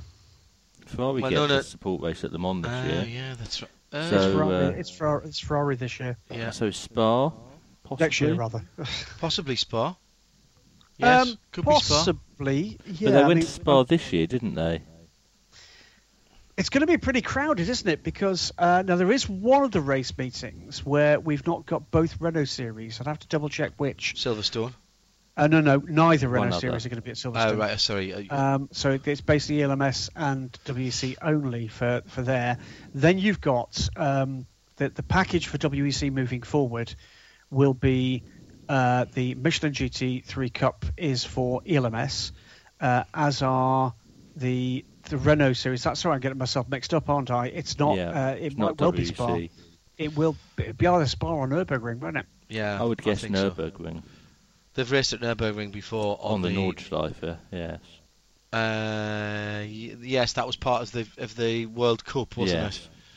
Until this year, when they raced at Spa on the Spa 24-hour package, they've all been part of Porsche World Cups. Yes, that's true. Let's rattle through a couple of other things. What more have we heard about Keith Kasulke? Very sad news coming to us over the weekend, Graham, that the Ascari that he's campaigned for a while once again burst into flames. Doesn't seem to have been any contact accident there. It's, I'm afraid, getting a bit of a reputation for this now, that car. And Keith having to be airlifted to hospital with nasty burns. What do we know? Well, this came to us from our friends, the highly effective and hugely professional speedcafe.com across in Australia, John. Hello, guys, Hello, guys. And a national race meeting in Australia at Phillip Island. Now, Keith Kasulke, those that don't know Keith and aren't aware of him, his exploits, a firm part of the Mark Cars Australia efforts, class winner at Dubai and commentated on by us this year. Yes. For that, I think from memory, is that a class winning Brit car as well in one of those cars? Yeah, the Mark Focus stroke Master. But I'm afraid suffered some very serious burns indeed. And the last information I saw was critically in hospital after the car burst into flames during a practice session. Critical, but now stable and at least talking was the last thing that I heard. But burns are a nasty thing, so we pass our best wishes to Keith and his family and everybody involved there. A real character. Only took up the sport relatively recently, and a lovely bloke to talk to, as both Shea and Joe Bradley said earlier on this week when they heard the news. Always happy to have the microphone stuck under his nose and never short of an anecdote or a comment, and wears his heart on his sleeve, and there's nothing wrong with that as a racing driver, and we wish him... It's Australian, John. Yeah, Australia. Straya. We wish him all the best on that. We'll do some FIA news in a moment, but let's stay with Down Under, because Bathurst is, well, only a few months away now, less than 150 days to Bathurst now. Yep. And a couple of new Audi R8s going to be in the team. Yeah, not a massive surprise, but it's good to have that confirmed, that we've got beginning to see the kind of the R8s, in fact, lots of customers for lots of cars coming thick and fast now. Now, are these new R8s or are these current brand R8s? New R8s. We have some lovely pictures of two in bare carbon.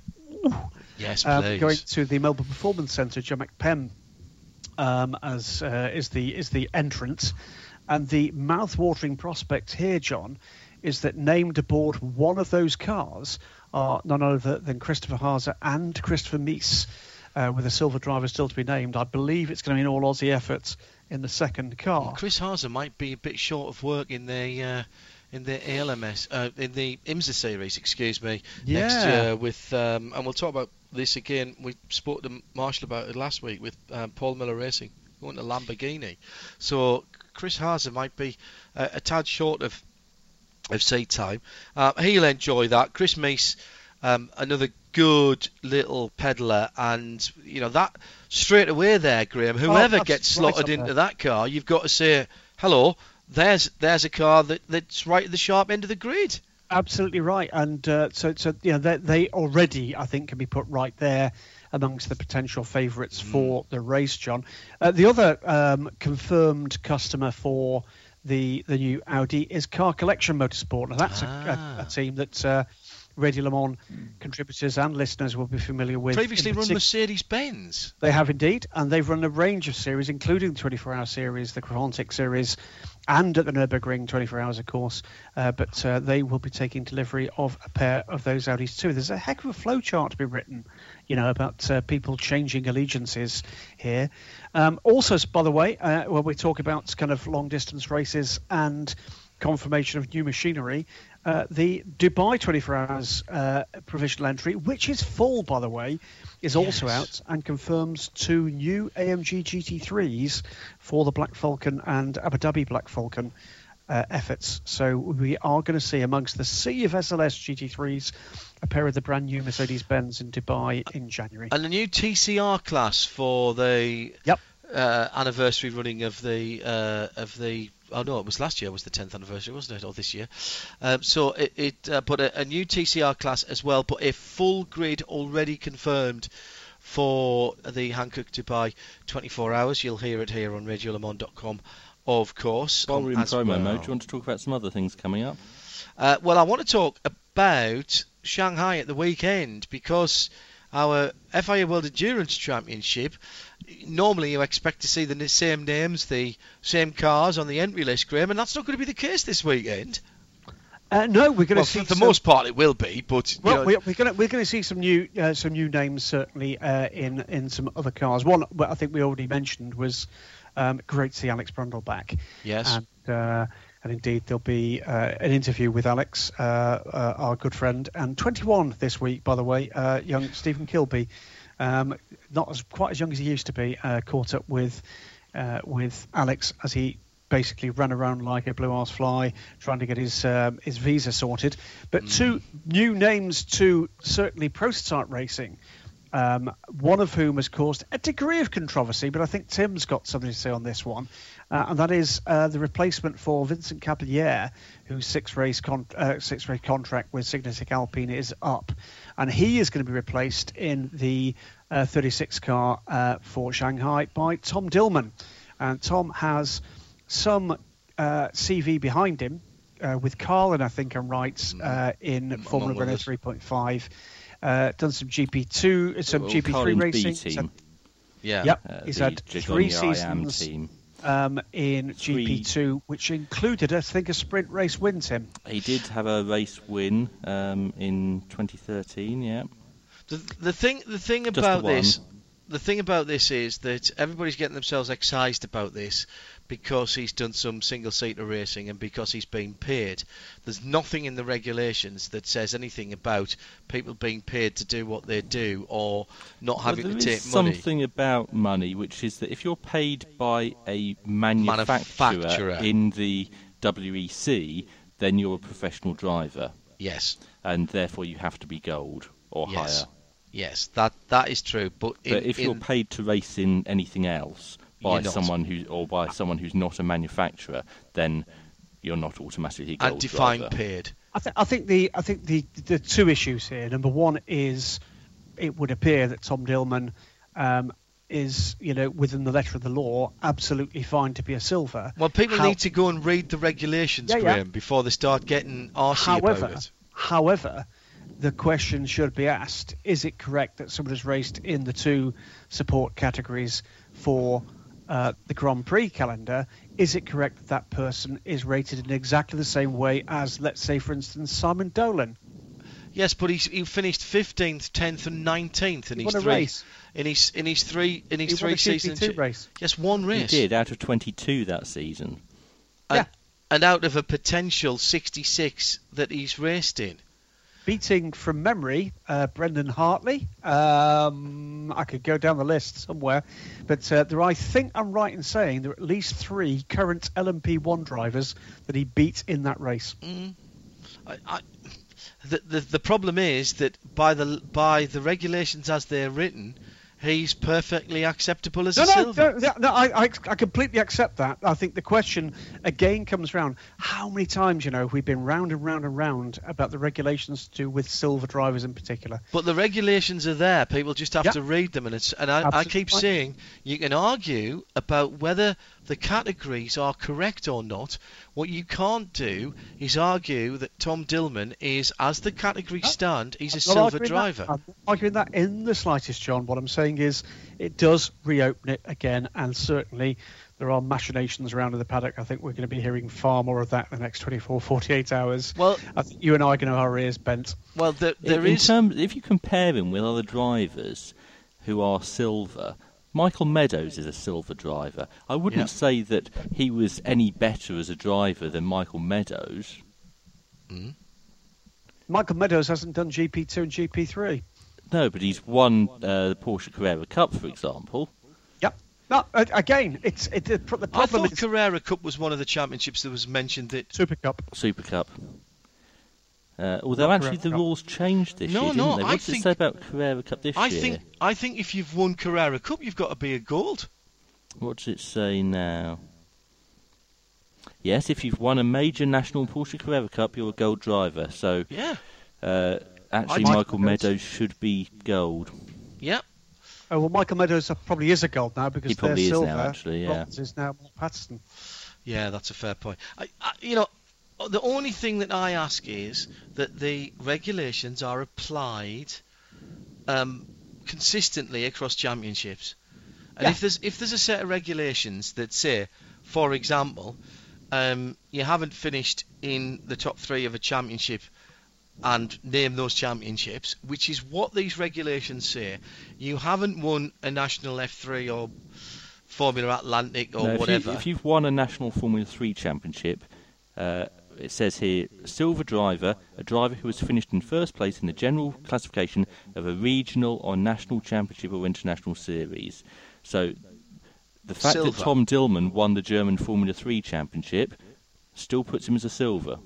That's interesting. For what it's worth, here's my view.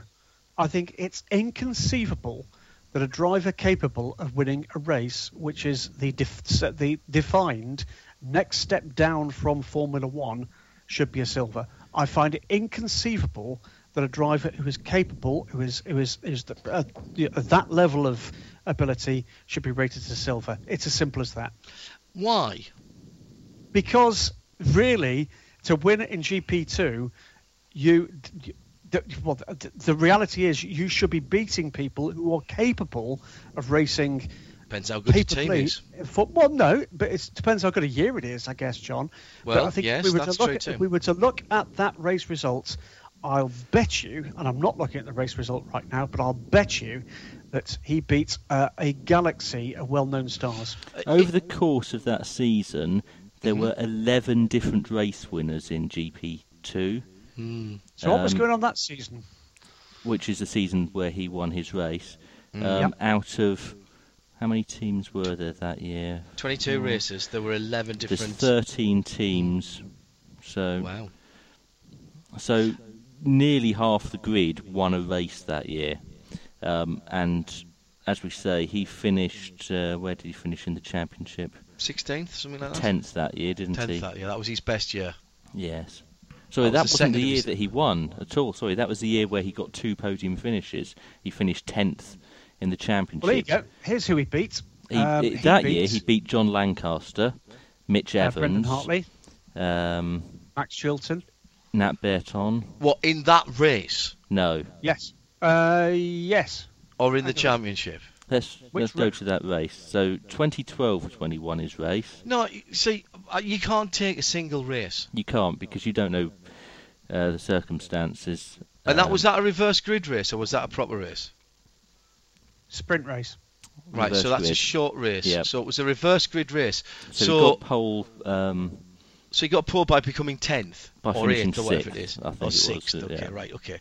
See, honestly, I think you've got to be very careful. I defend all the time the criteria for driver talent because a lot of people talk about people who've been paid, about people who are paying, about people who are quote pro or quote am, and really that's got nothing to do with it because it's, ultimately define that.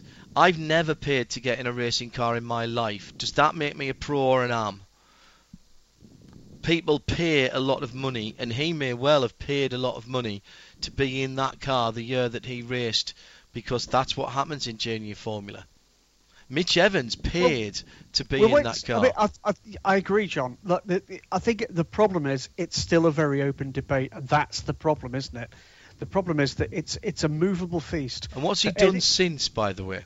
He did the season of Formula Renault 3.5 and finished 7th overall or something like that.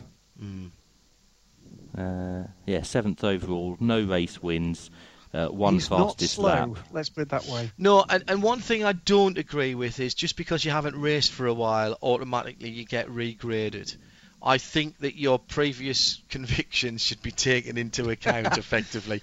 I think it's about like experience. It's like any rule set, John. It is a matter of finding where the nips, the tucks, the cracks in the pavement are. And of course, there's more than a cottage industry. I mean, I think were you there?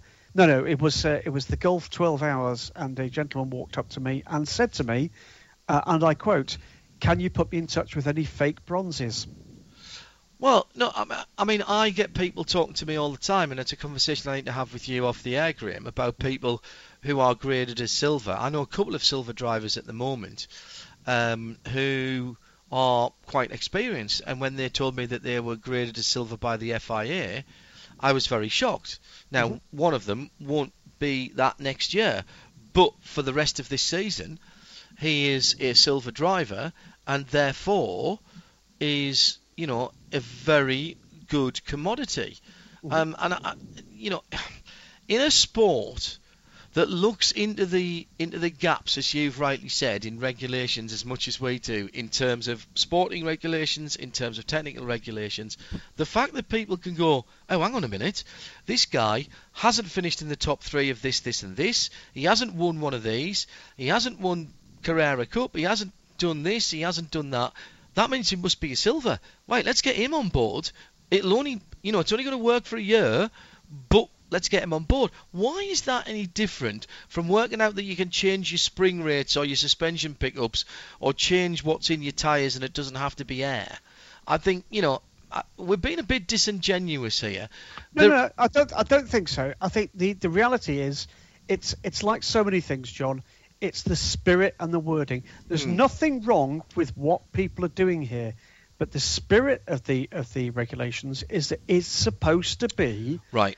There is one thing different, and I was going to say this, except that it's people's livelihoods, and that's what people come and talk to me about all the time. And I do accept that, and I do think that is difficult. That once you get graded as a gold or a platinum driver, then you have to be able to make a living out of it. Because at that point you're not going to get a courtesy drive, if you will, because you're a silver who's pretty quick, and I understand, or a bronze even who's pretty quick. But okay, let's move on from that. Also new this weekend, aside from Mr. Dillman, another driver from GP2. Yes, oddly enough, Matteo Tuscia. And is he graded silver by any chance? I'm not sure is the honest answer, but he's joining Rebellion for the final 2 races of the season. Instead of or as well as? No, instead of Daniel Abt. Daniel Abt is going to be concentrating on his Formula E responsibilities. Is that what Rebellion said?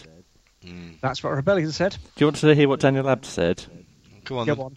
I will unfortunately no longer race for @Rebellion Racing. This is on Twitter, obviously. Thanks for everything, guys.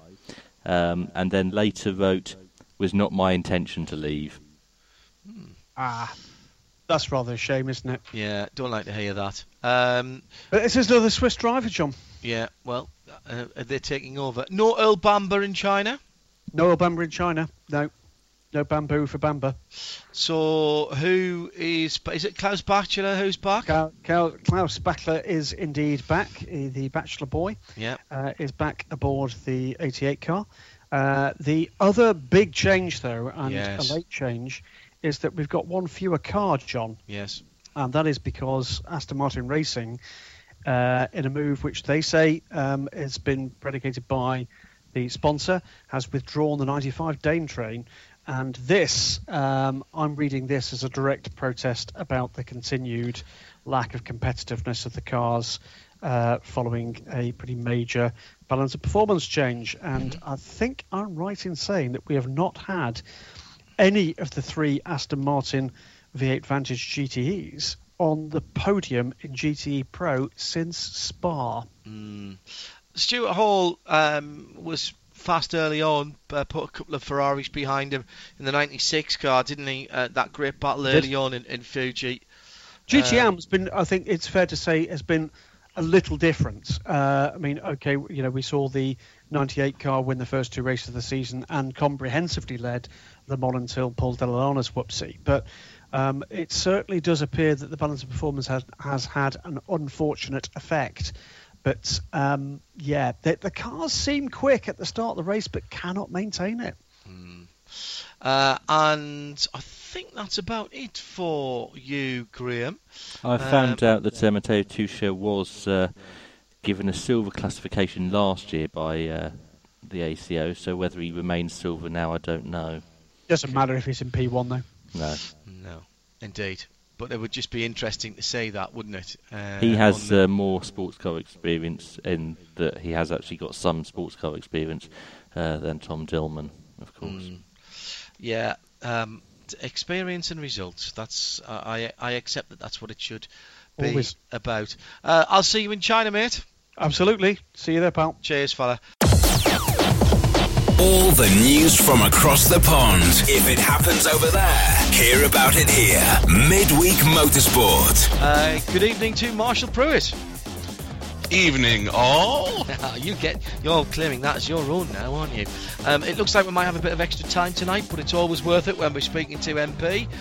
Let's start off with some calendar news from you, and IndyCar's calendar taking shape. More than that, in fact. And Tim, I think we've got a bit of audio from the man at the top of IndyCar, have we not? Yes, Mark Miles, the CEO of Pullman Motorsport, the man at the very top of IndyCar and the Indianapolis Motor Speedway, was giving a little press conference yesterday. This is what he had to say. I think the 2016 season is really defined by the 100th running of the Indianapolis 500.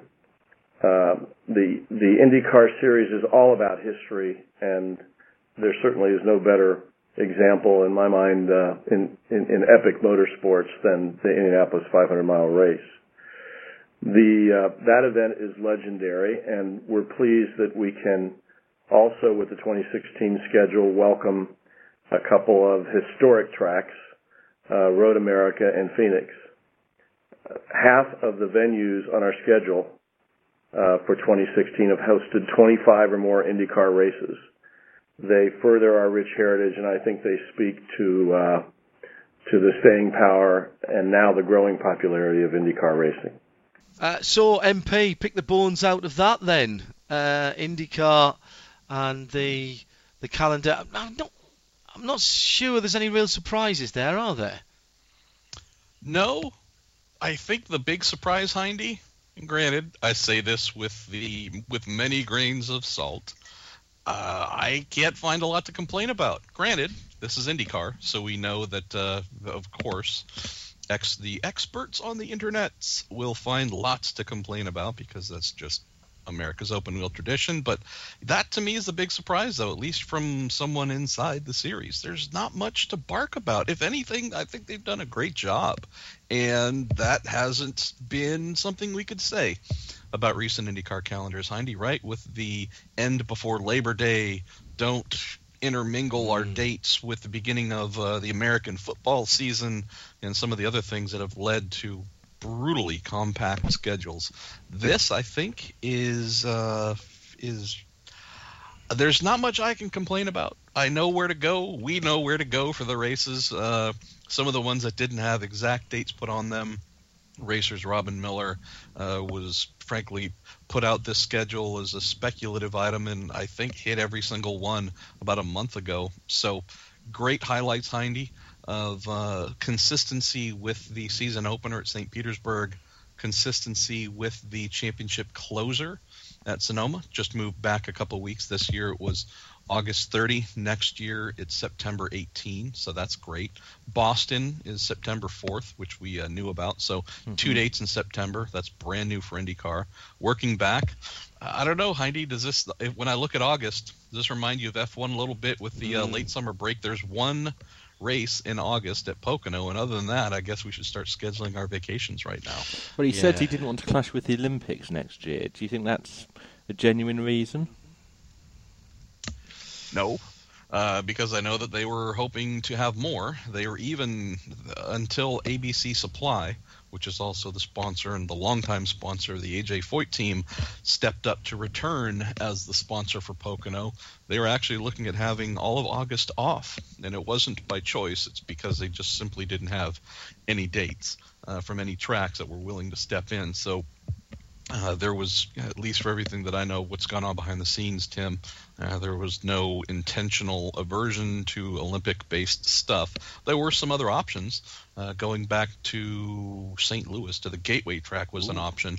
I do know that there were concerns about the ability to televise that event due to Olympic bits. There was even questions of, well, could we live stream it? And I don't know, if we look at some of the metrics coming out of the various sports car properties, guys, that we love dearly, and some of those streaming numbers, I would imagine that could succeed, but that ultimately fell by the wayside. So I look at that, Hindy. I look at many of the other staples are back: Mid-Ohio, Toronto, Iowa, Texas, doubleheader at Detroit, the only doubleheader on the schedule, the 100th running of the Indianapolis 500, the Grand Prix of Indy in May as well, Barber Motorsports Park, which is turning into one of IndyCar's most celebrated events, Long Beach.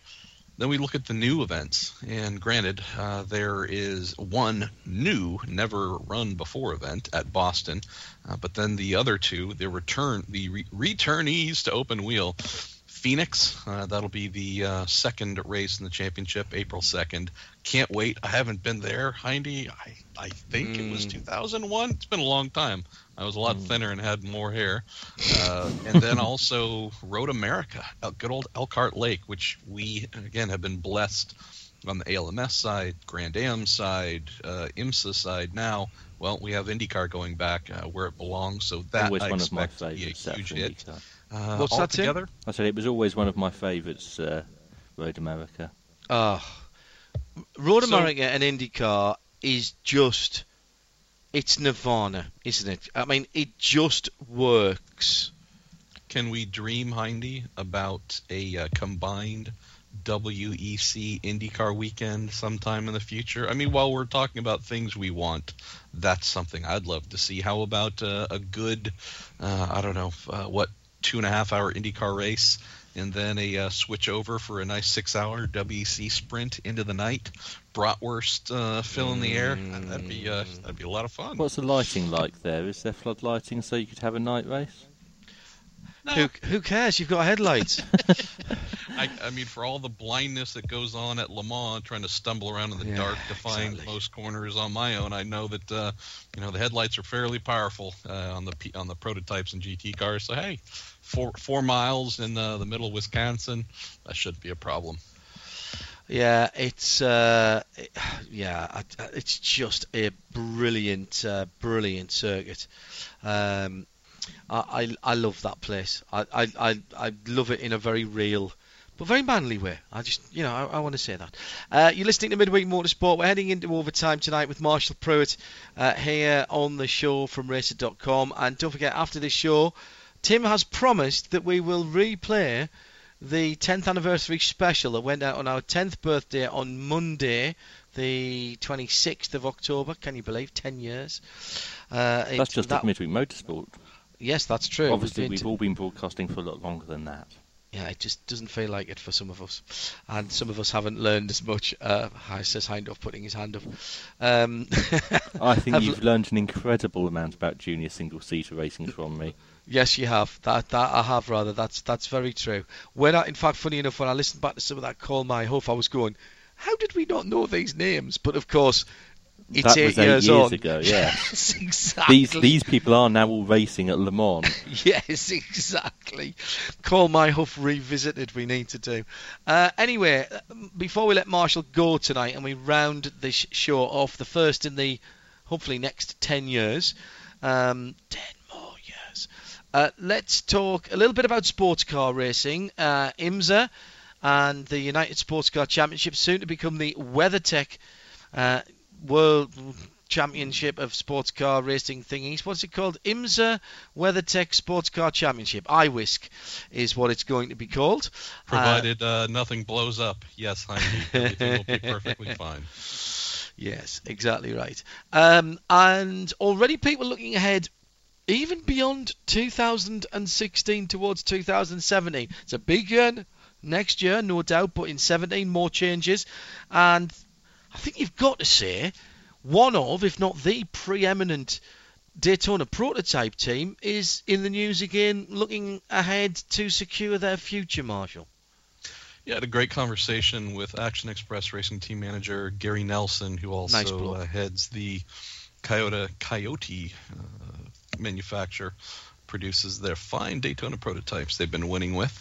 And yeah, they're among 3 of Chevrolet's Corvette DP teams. They've obviously won the last 2 championships running, been the most dominant team, I would say, at the endurance events, the ones to beat. And so if I'm looking at Action Express, I'm looking at Wayne Taylor Racing, which won the final Grand Am Rolex Series DP Championship in a Corvette, and the Spirit of Daytona / Visit Florida.com racing team that nearly won this year's championship in a Corvette. You'd say that General Motors, Mark Kent and company, have some great options in front of them for 2017, provided they go forward. Now, you and I both know, Hindy, that our friends at Chevy Racing have yet to confirm if they will return for 2017. We also know, just from folks that we know, that the talk of a Cadillac badged Dallara P2 with using a twin turbo version of the engine that's in Cadillac's Pirelli World Challenge GT3 cars has been more than rumored to be their choice for 2017, again, provided that all goes forward. The big question mark has been, all right, so what would they do? If provided they're back, what do they do? Do they keep going with the same three teams, the scattershot approach of spreading cars, spreading the wealth, and then obviously that's led to plenty of success? Do they say, well, we're going to put all of our emphasis behind one team, pick one of those three, Action Express, Wayne Taylor, Spirit of Daytona? Or would they maybe do something similar to their Corvette Racing program? Have Pratt & Miller spool up a pure direct factory prototype team and take on prototype challengers in P2. I can tell you that at least from the Action Express angle, they don't know what manufacturer they will be partnered with in 2017. They hope it's Chevy / Cadillac / whatever you want to call it. Yes. The interesting thing I keep hearing, and I've had more than one person confirm, is the series has been doing a little bit of help searching for manufacturers to possibly, I don't know if I want to say partner directly with Action Express, but at least using their name out there. Yeah. Using the series level of influence and connections to bring more manufacturers in. And again, I'm not putting words in Gary's mouth. I'm just stating this from what I have heard. But I don't know if they are 100% confident they would get a contract to keep using General Motors equipment in 2017. I think they would be the natural choice based on the success they've had so far. But at least at this point, we're not even into 2016 yet, but the lack of confirmation from Chevy, the lack of, if they do return, would it be using all three, just one, who might be on the outside?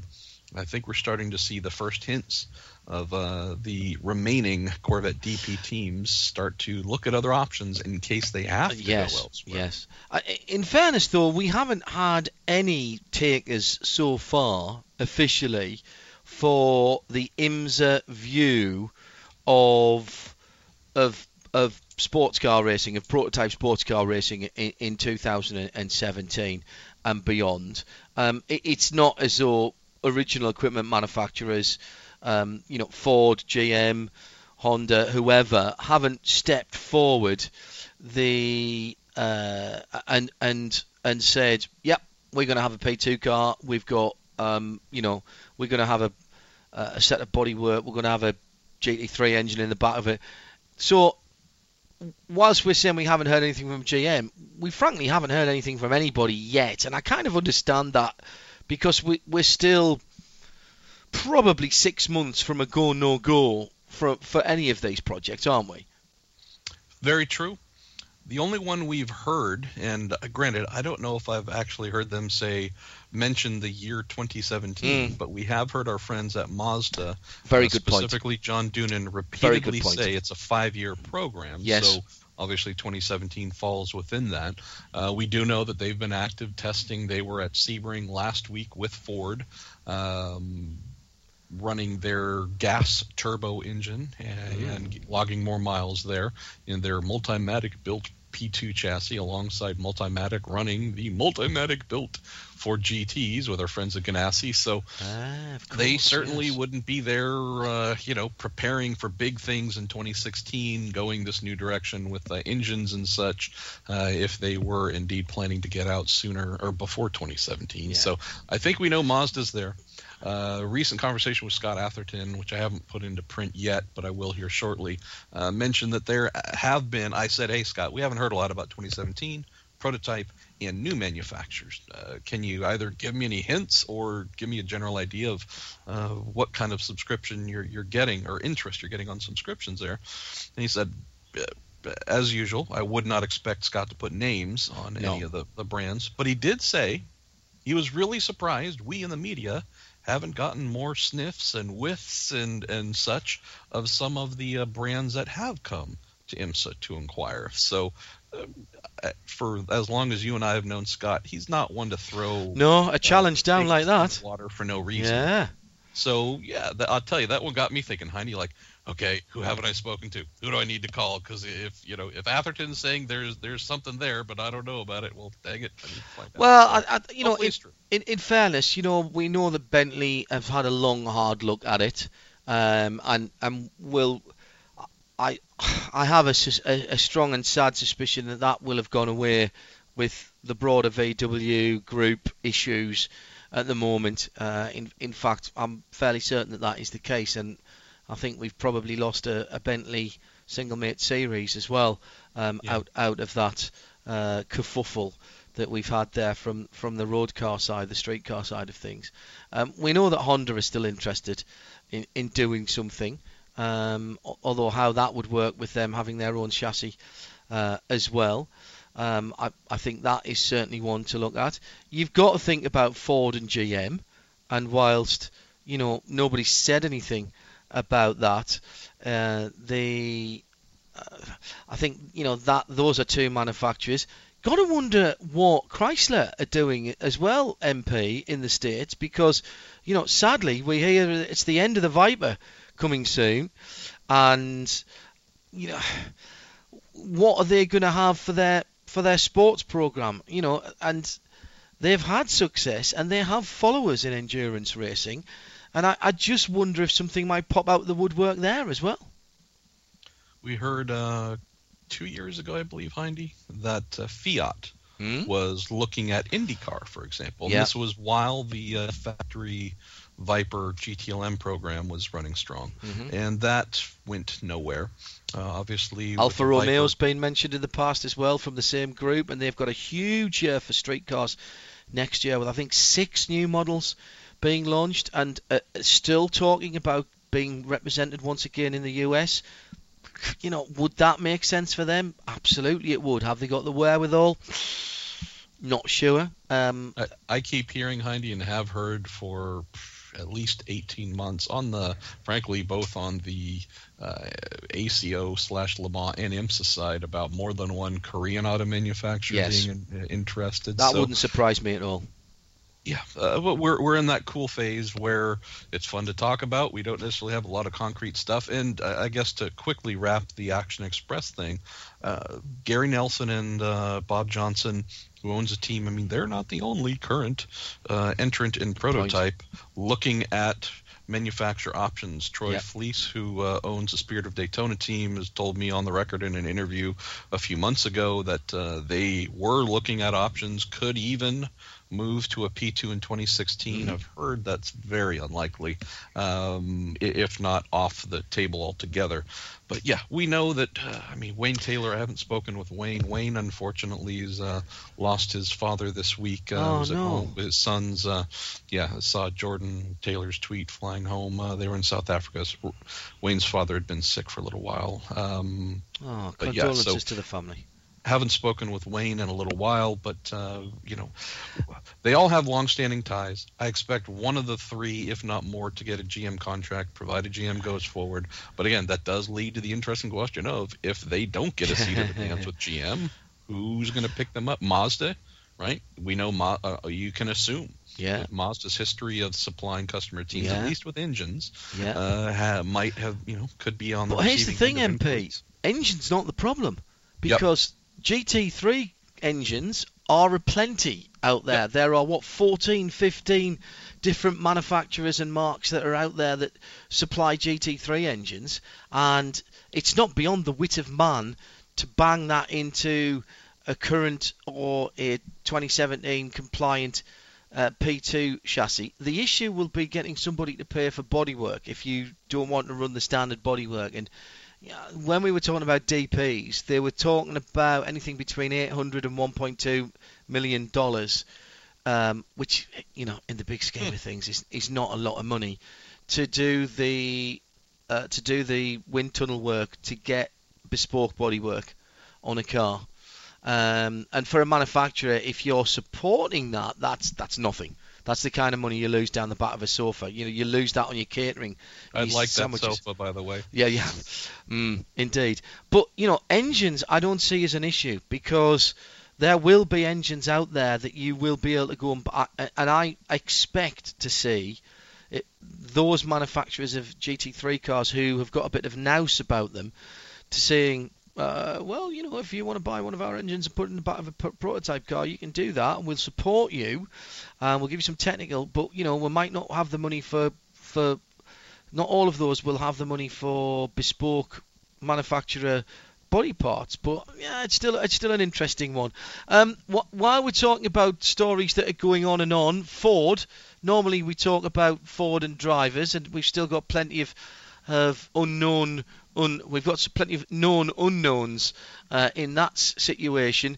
But last week at this time, you and I were talking about them testing at Sebring, and that was another step forward with a beautiful carbon fibre car. Saw some pictures of it and a little bit of video as well. And they continue to move forward.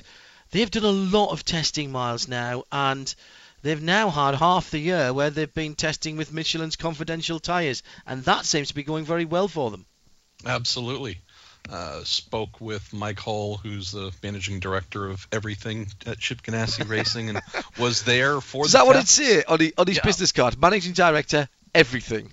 Yeah. I like that. I want to have a business card that just says the man. Either that or good at business, although that's not an original idea. Mike was there in Sebring for the test. Actually, at the same time, Tony Kanaan was testing at Phoenix in one of Ganassi's Chevy-powered Indy cars. So there were dual tests going on.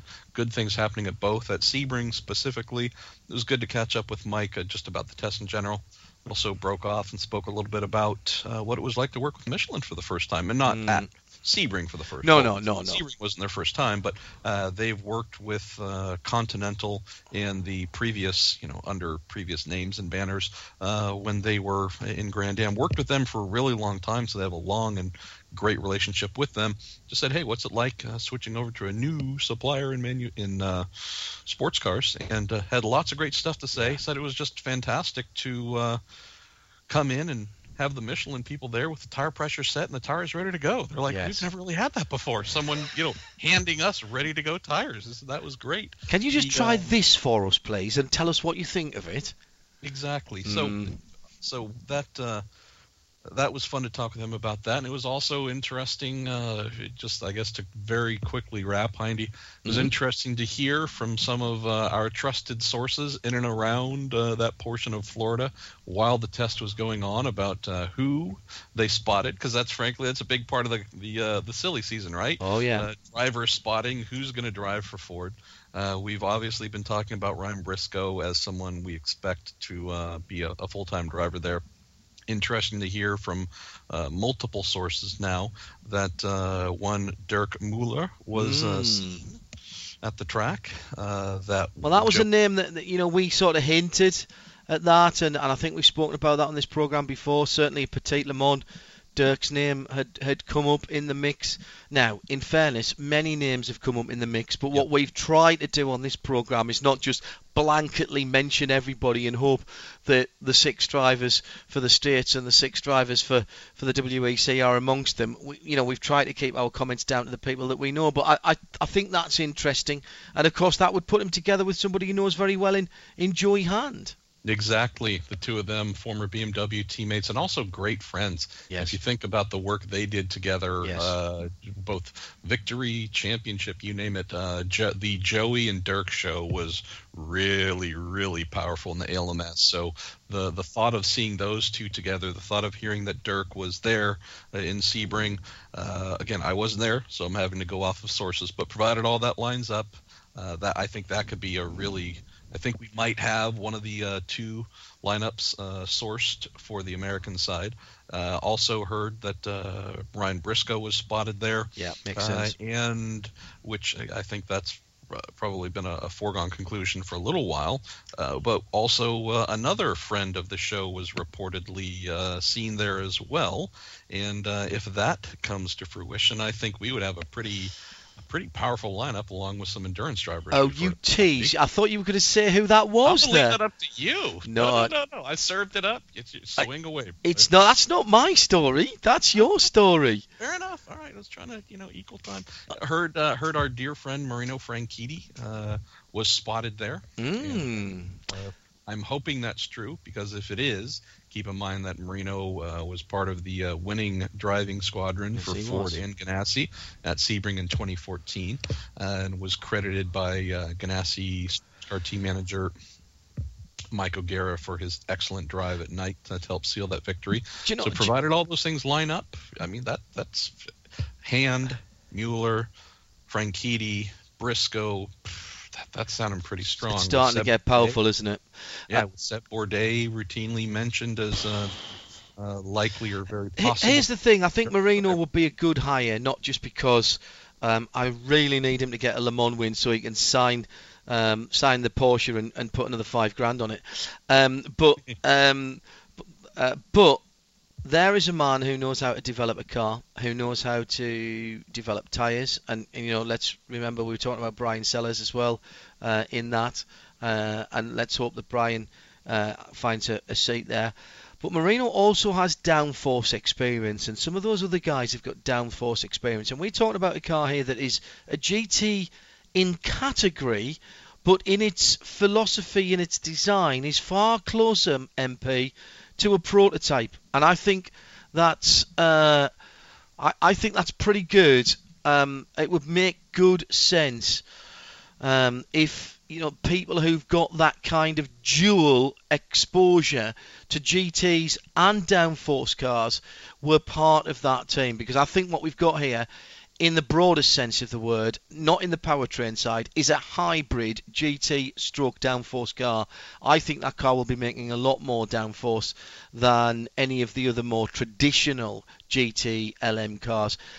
Marino, for me, would be a very, very, very, very sensible hire, if I'm honest. And I think that's about it for MP tonight. So can we let MP go, Tim, or have you got something else? Excellent. Marshall, thank you for being with us, and thank you for being patient tonight. We had a lot to slide in and a lot of ranting about MotoGP this evening, so thank you, and speak to you next week, brother. Thanks, mate.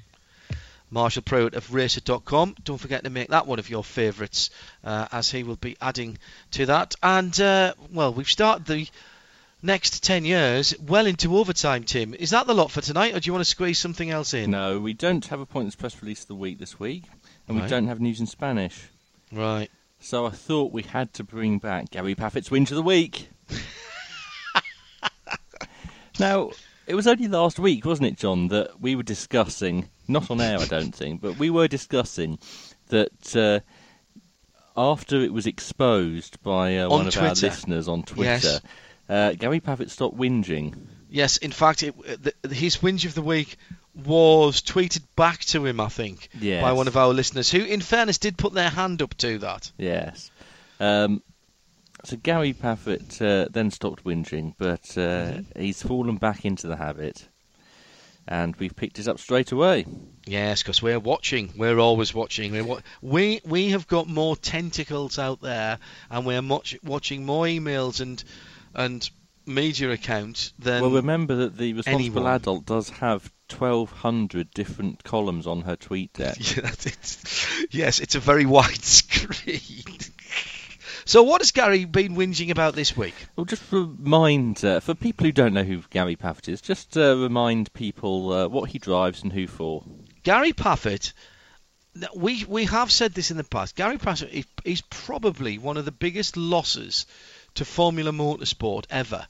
He was the next big thing, was he not? He was going to Formula One, and he sort of got diverted, did a lot of test driving for McLaren Mercedes as they were then, and then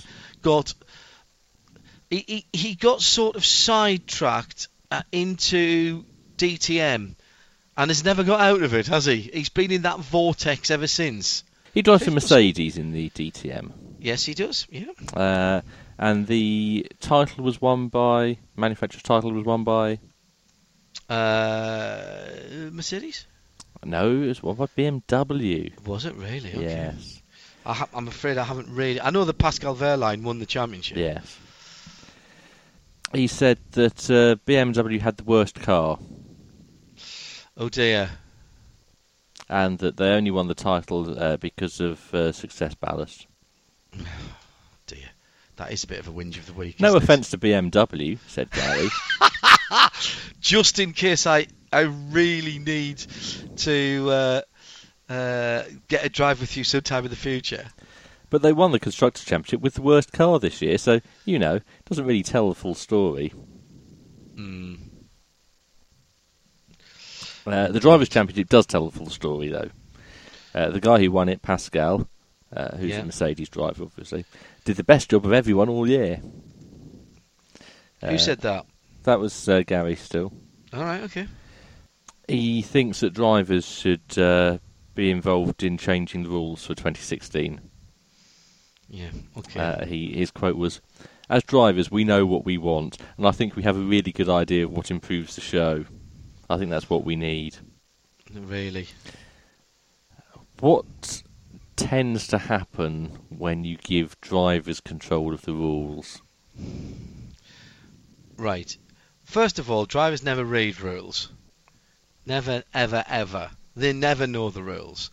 They complain bitterly about stuff and then realise that they're complaining about something that either is legal or illegal, which is normally always the exact opposite of how they've been arguing. Really. Every so often you do find a driver who has read the rules and exploits the fact that they have read the rules. Yes, and good luck to them for doing that. So that's Gary Pappett's Whinge of the Week, and I think we could probably say goodbye to him ever racing for BMW. Indeed so. So, as I mentioned, the next 10 years of Midweek Motorsport have started with excessive overtime. The responsible adult, Eve Hewitt, will undoubtedly be on our case immediately. But thanks to all of our regular contributors tonight and to Tim Gray for not only this evening but the previous 10 years. And if you stay tuned, you will be able to hear that 10-year anniversary special that first went out on our birthday, Monday the 26th of October 2015. That's it for this edition of Midweek Motorsport. We'll be back to somewhere near normality, or whatever that might be, next week, 8 o'clock in the UK. Do your arithmetic yourself around the world, because I've no idea when people's clocks are changing, for those that do. I do. Everyone changed at the same time as us, apart from the USA and Canada. When do they change, though? Do they change this weekend or next weekend? I can't work out whether it's this weekend. There's usually 2 or 3 weeks. Okay, fine. So it's probably going to be just 4 hours back, so it'll be 4 o'clock Eastern. Please check your local listings for details. And there's no time to explain, because the Llama has just bought a 10-year plan. This programme is a Radio Show Limited production. Tell your friends there's more at radiolemans.com.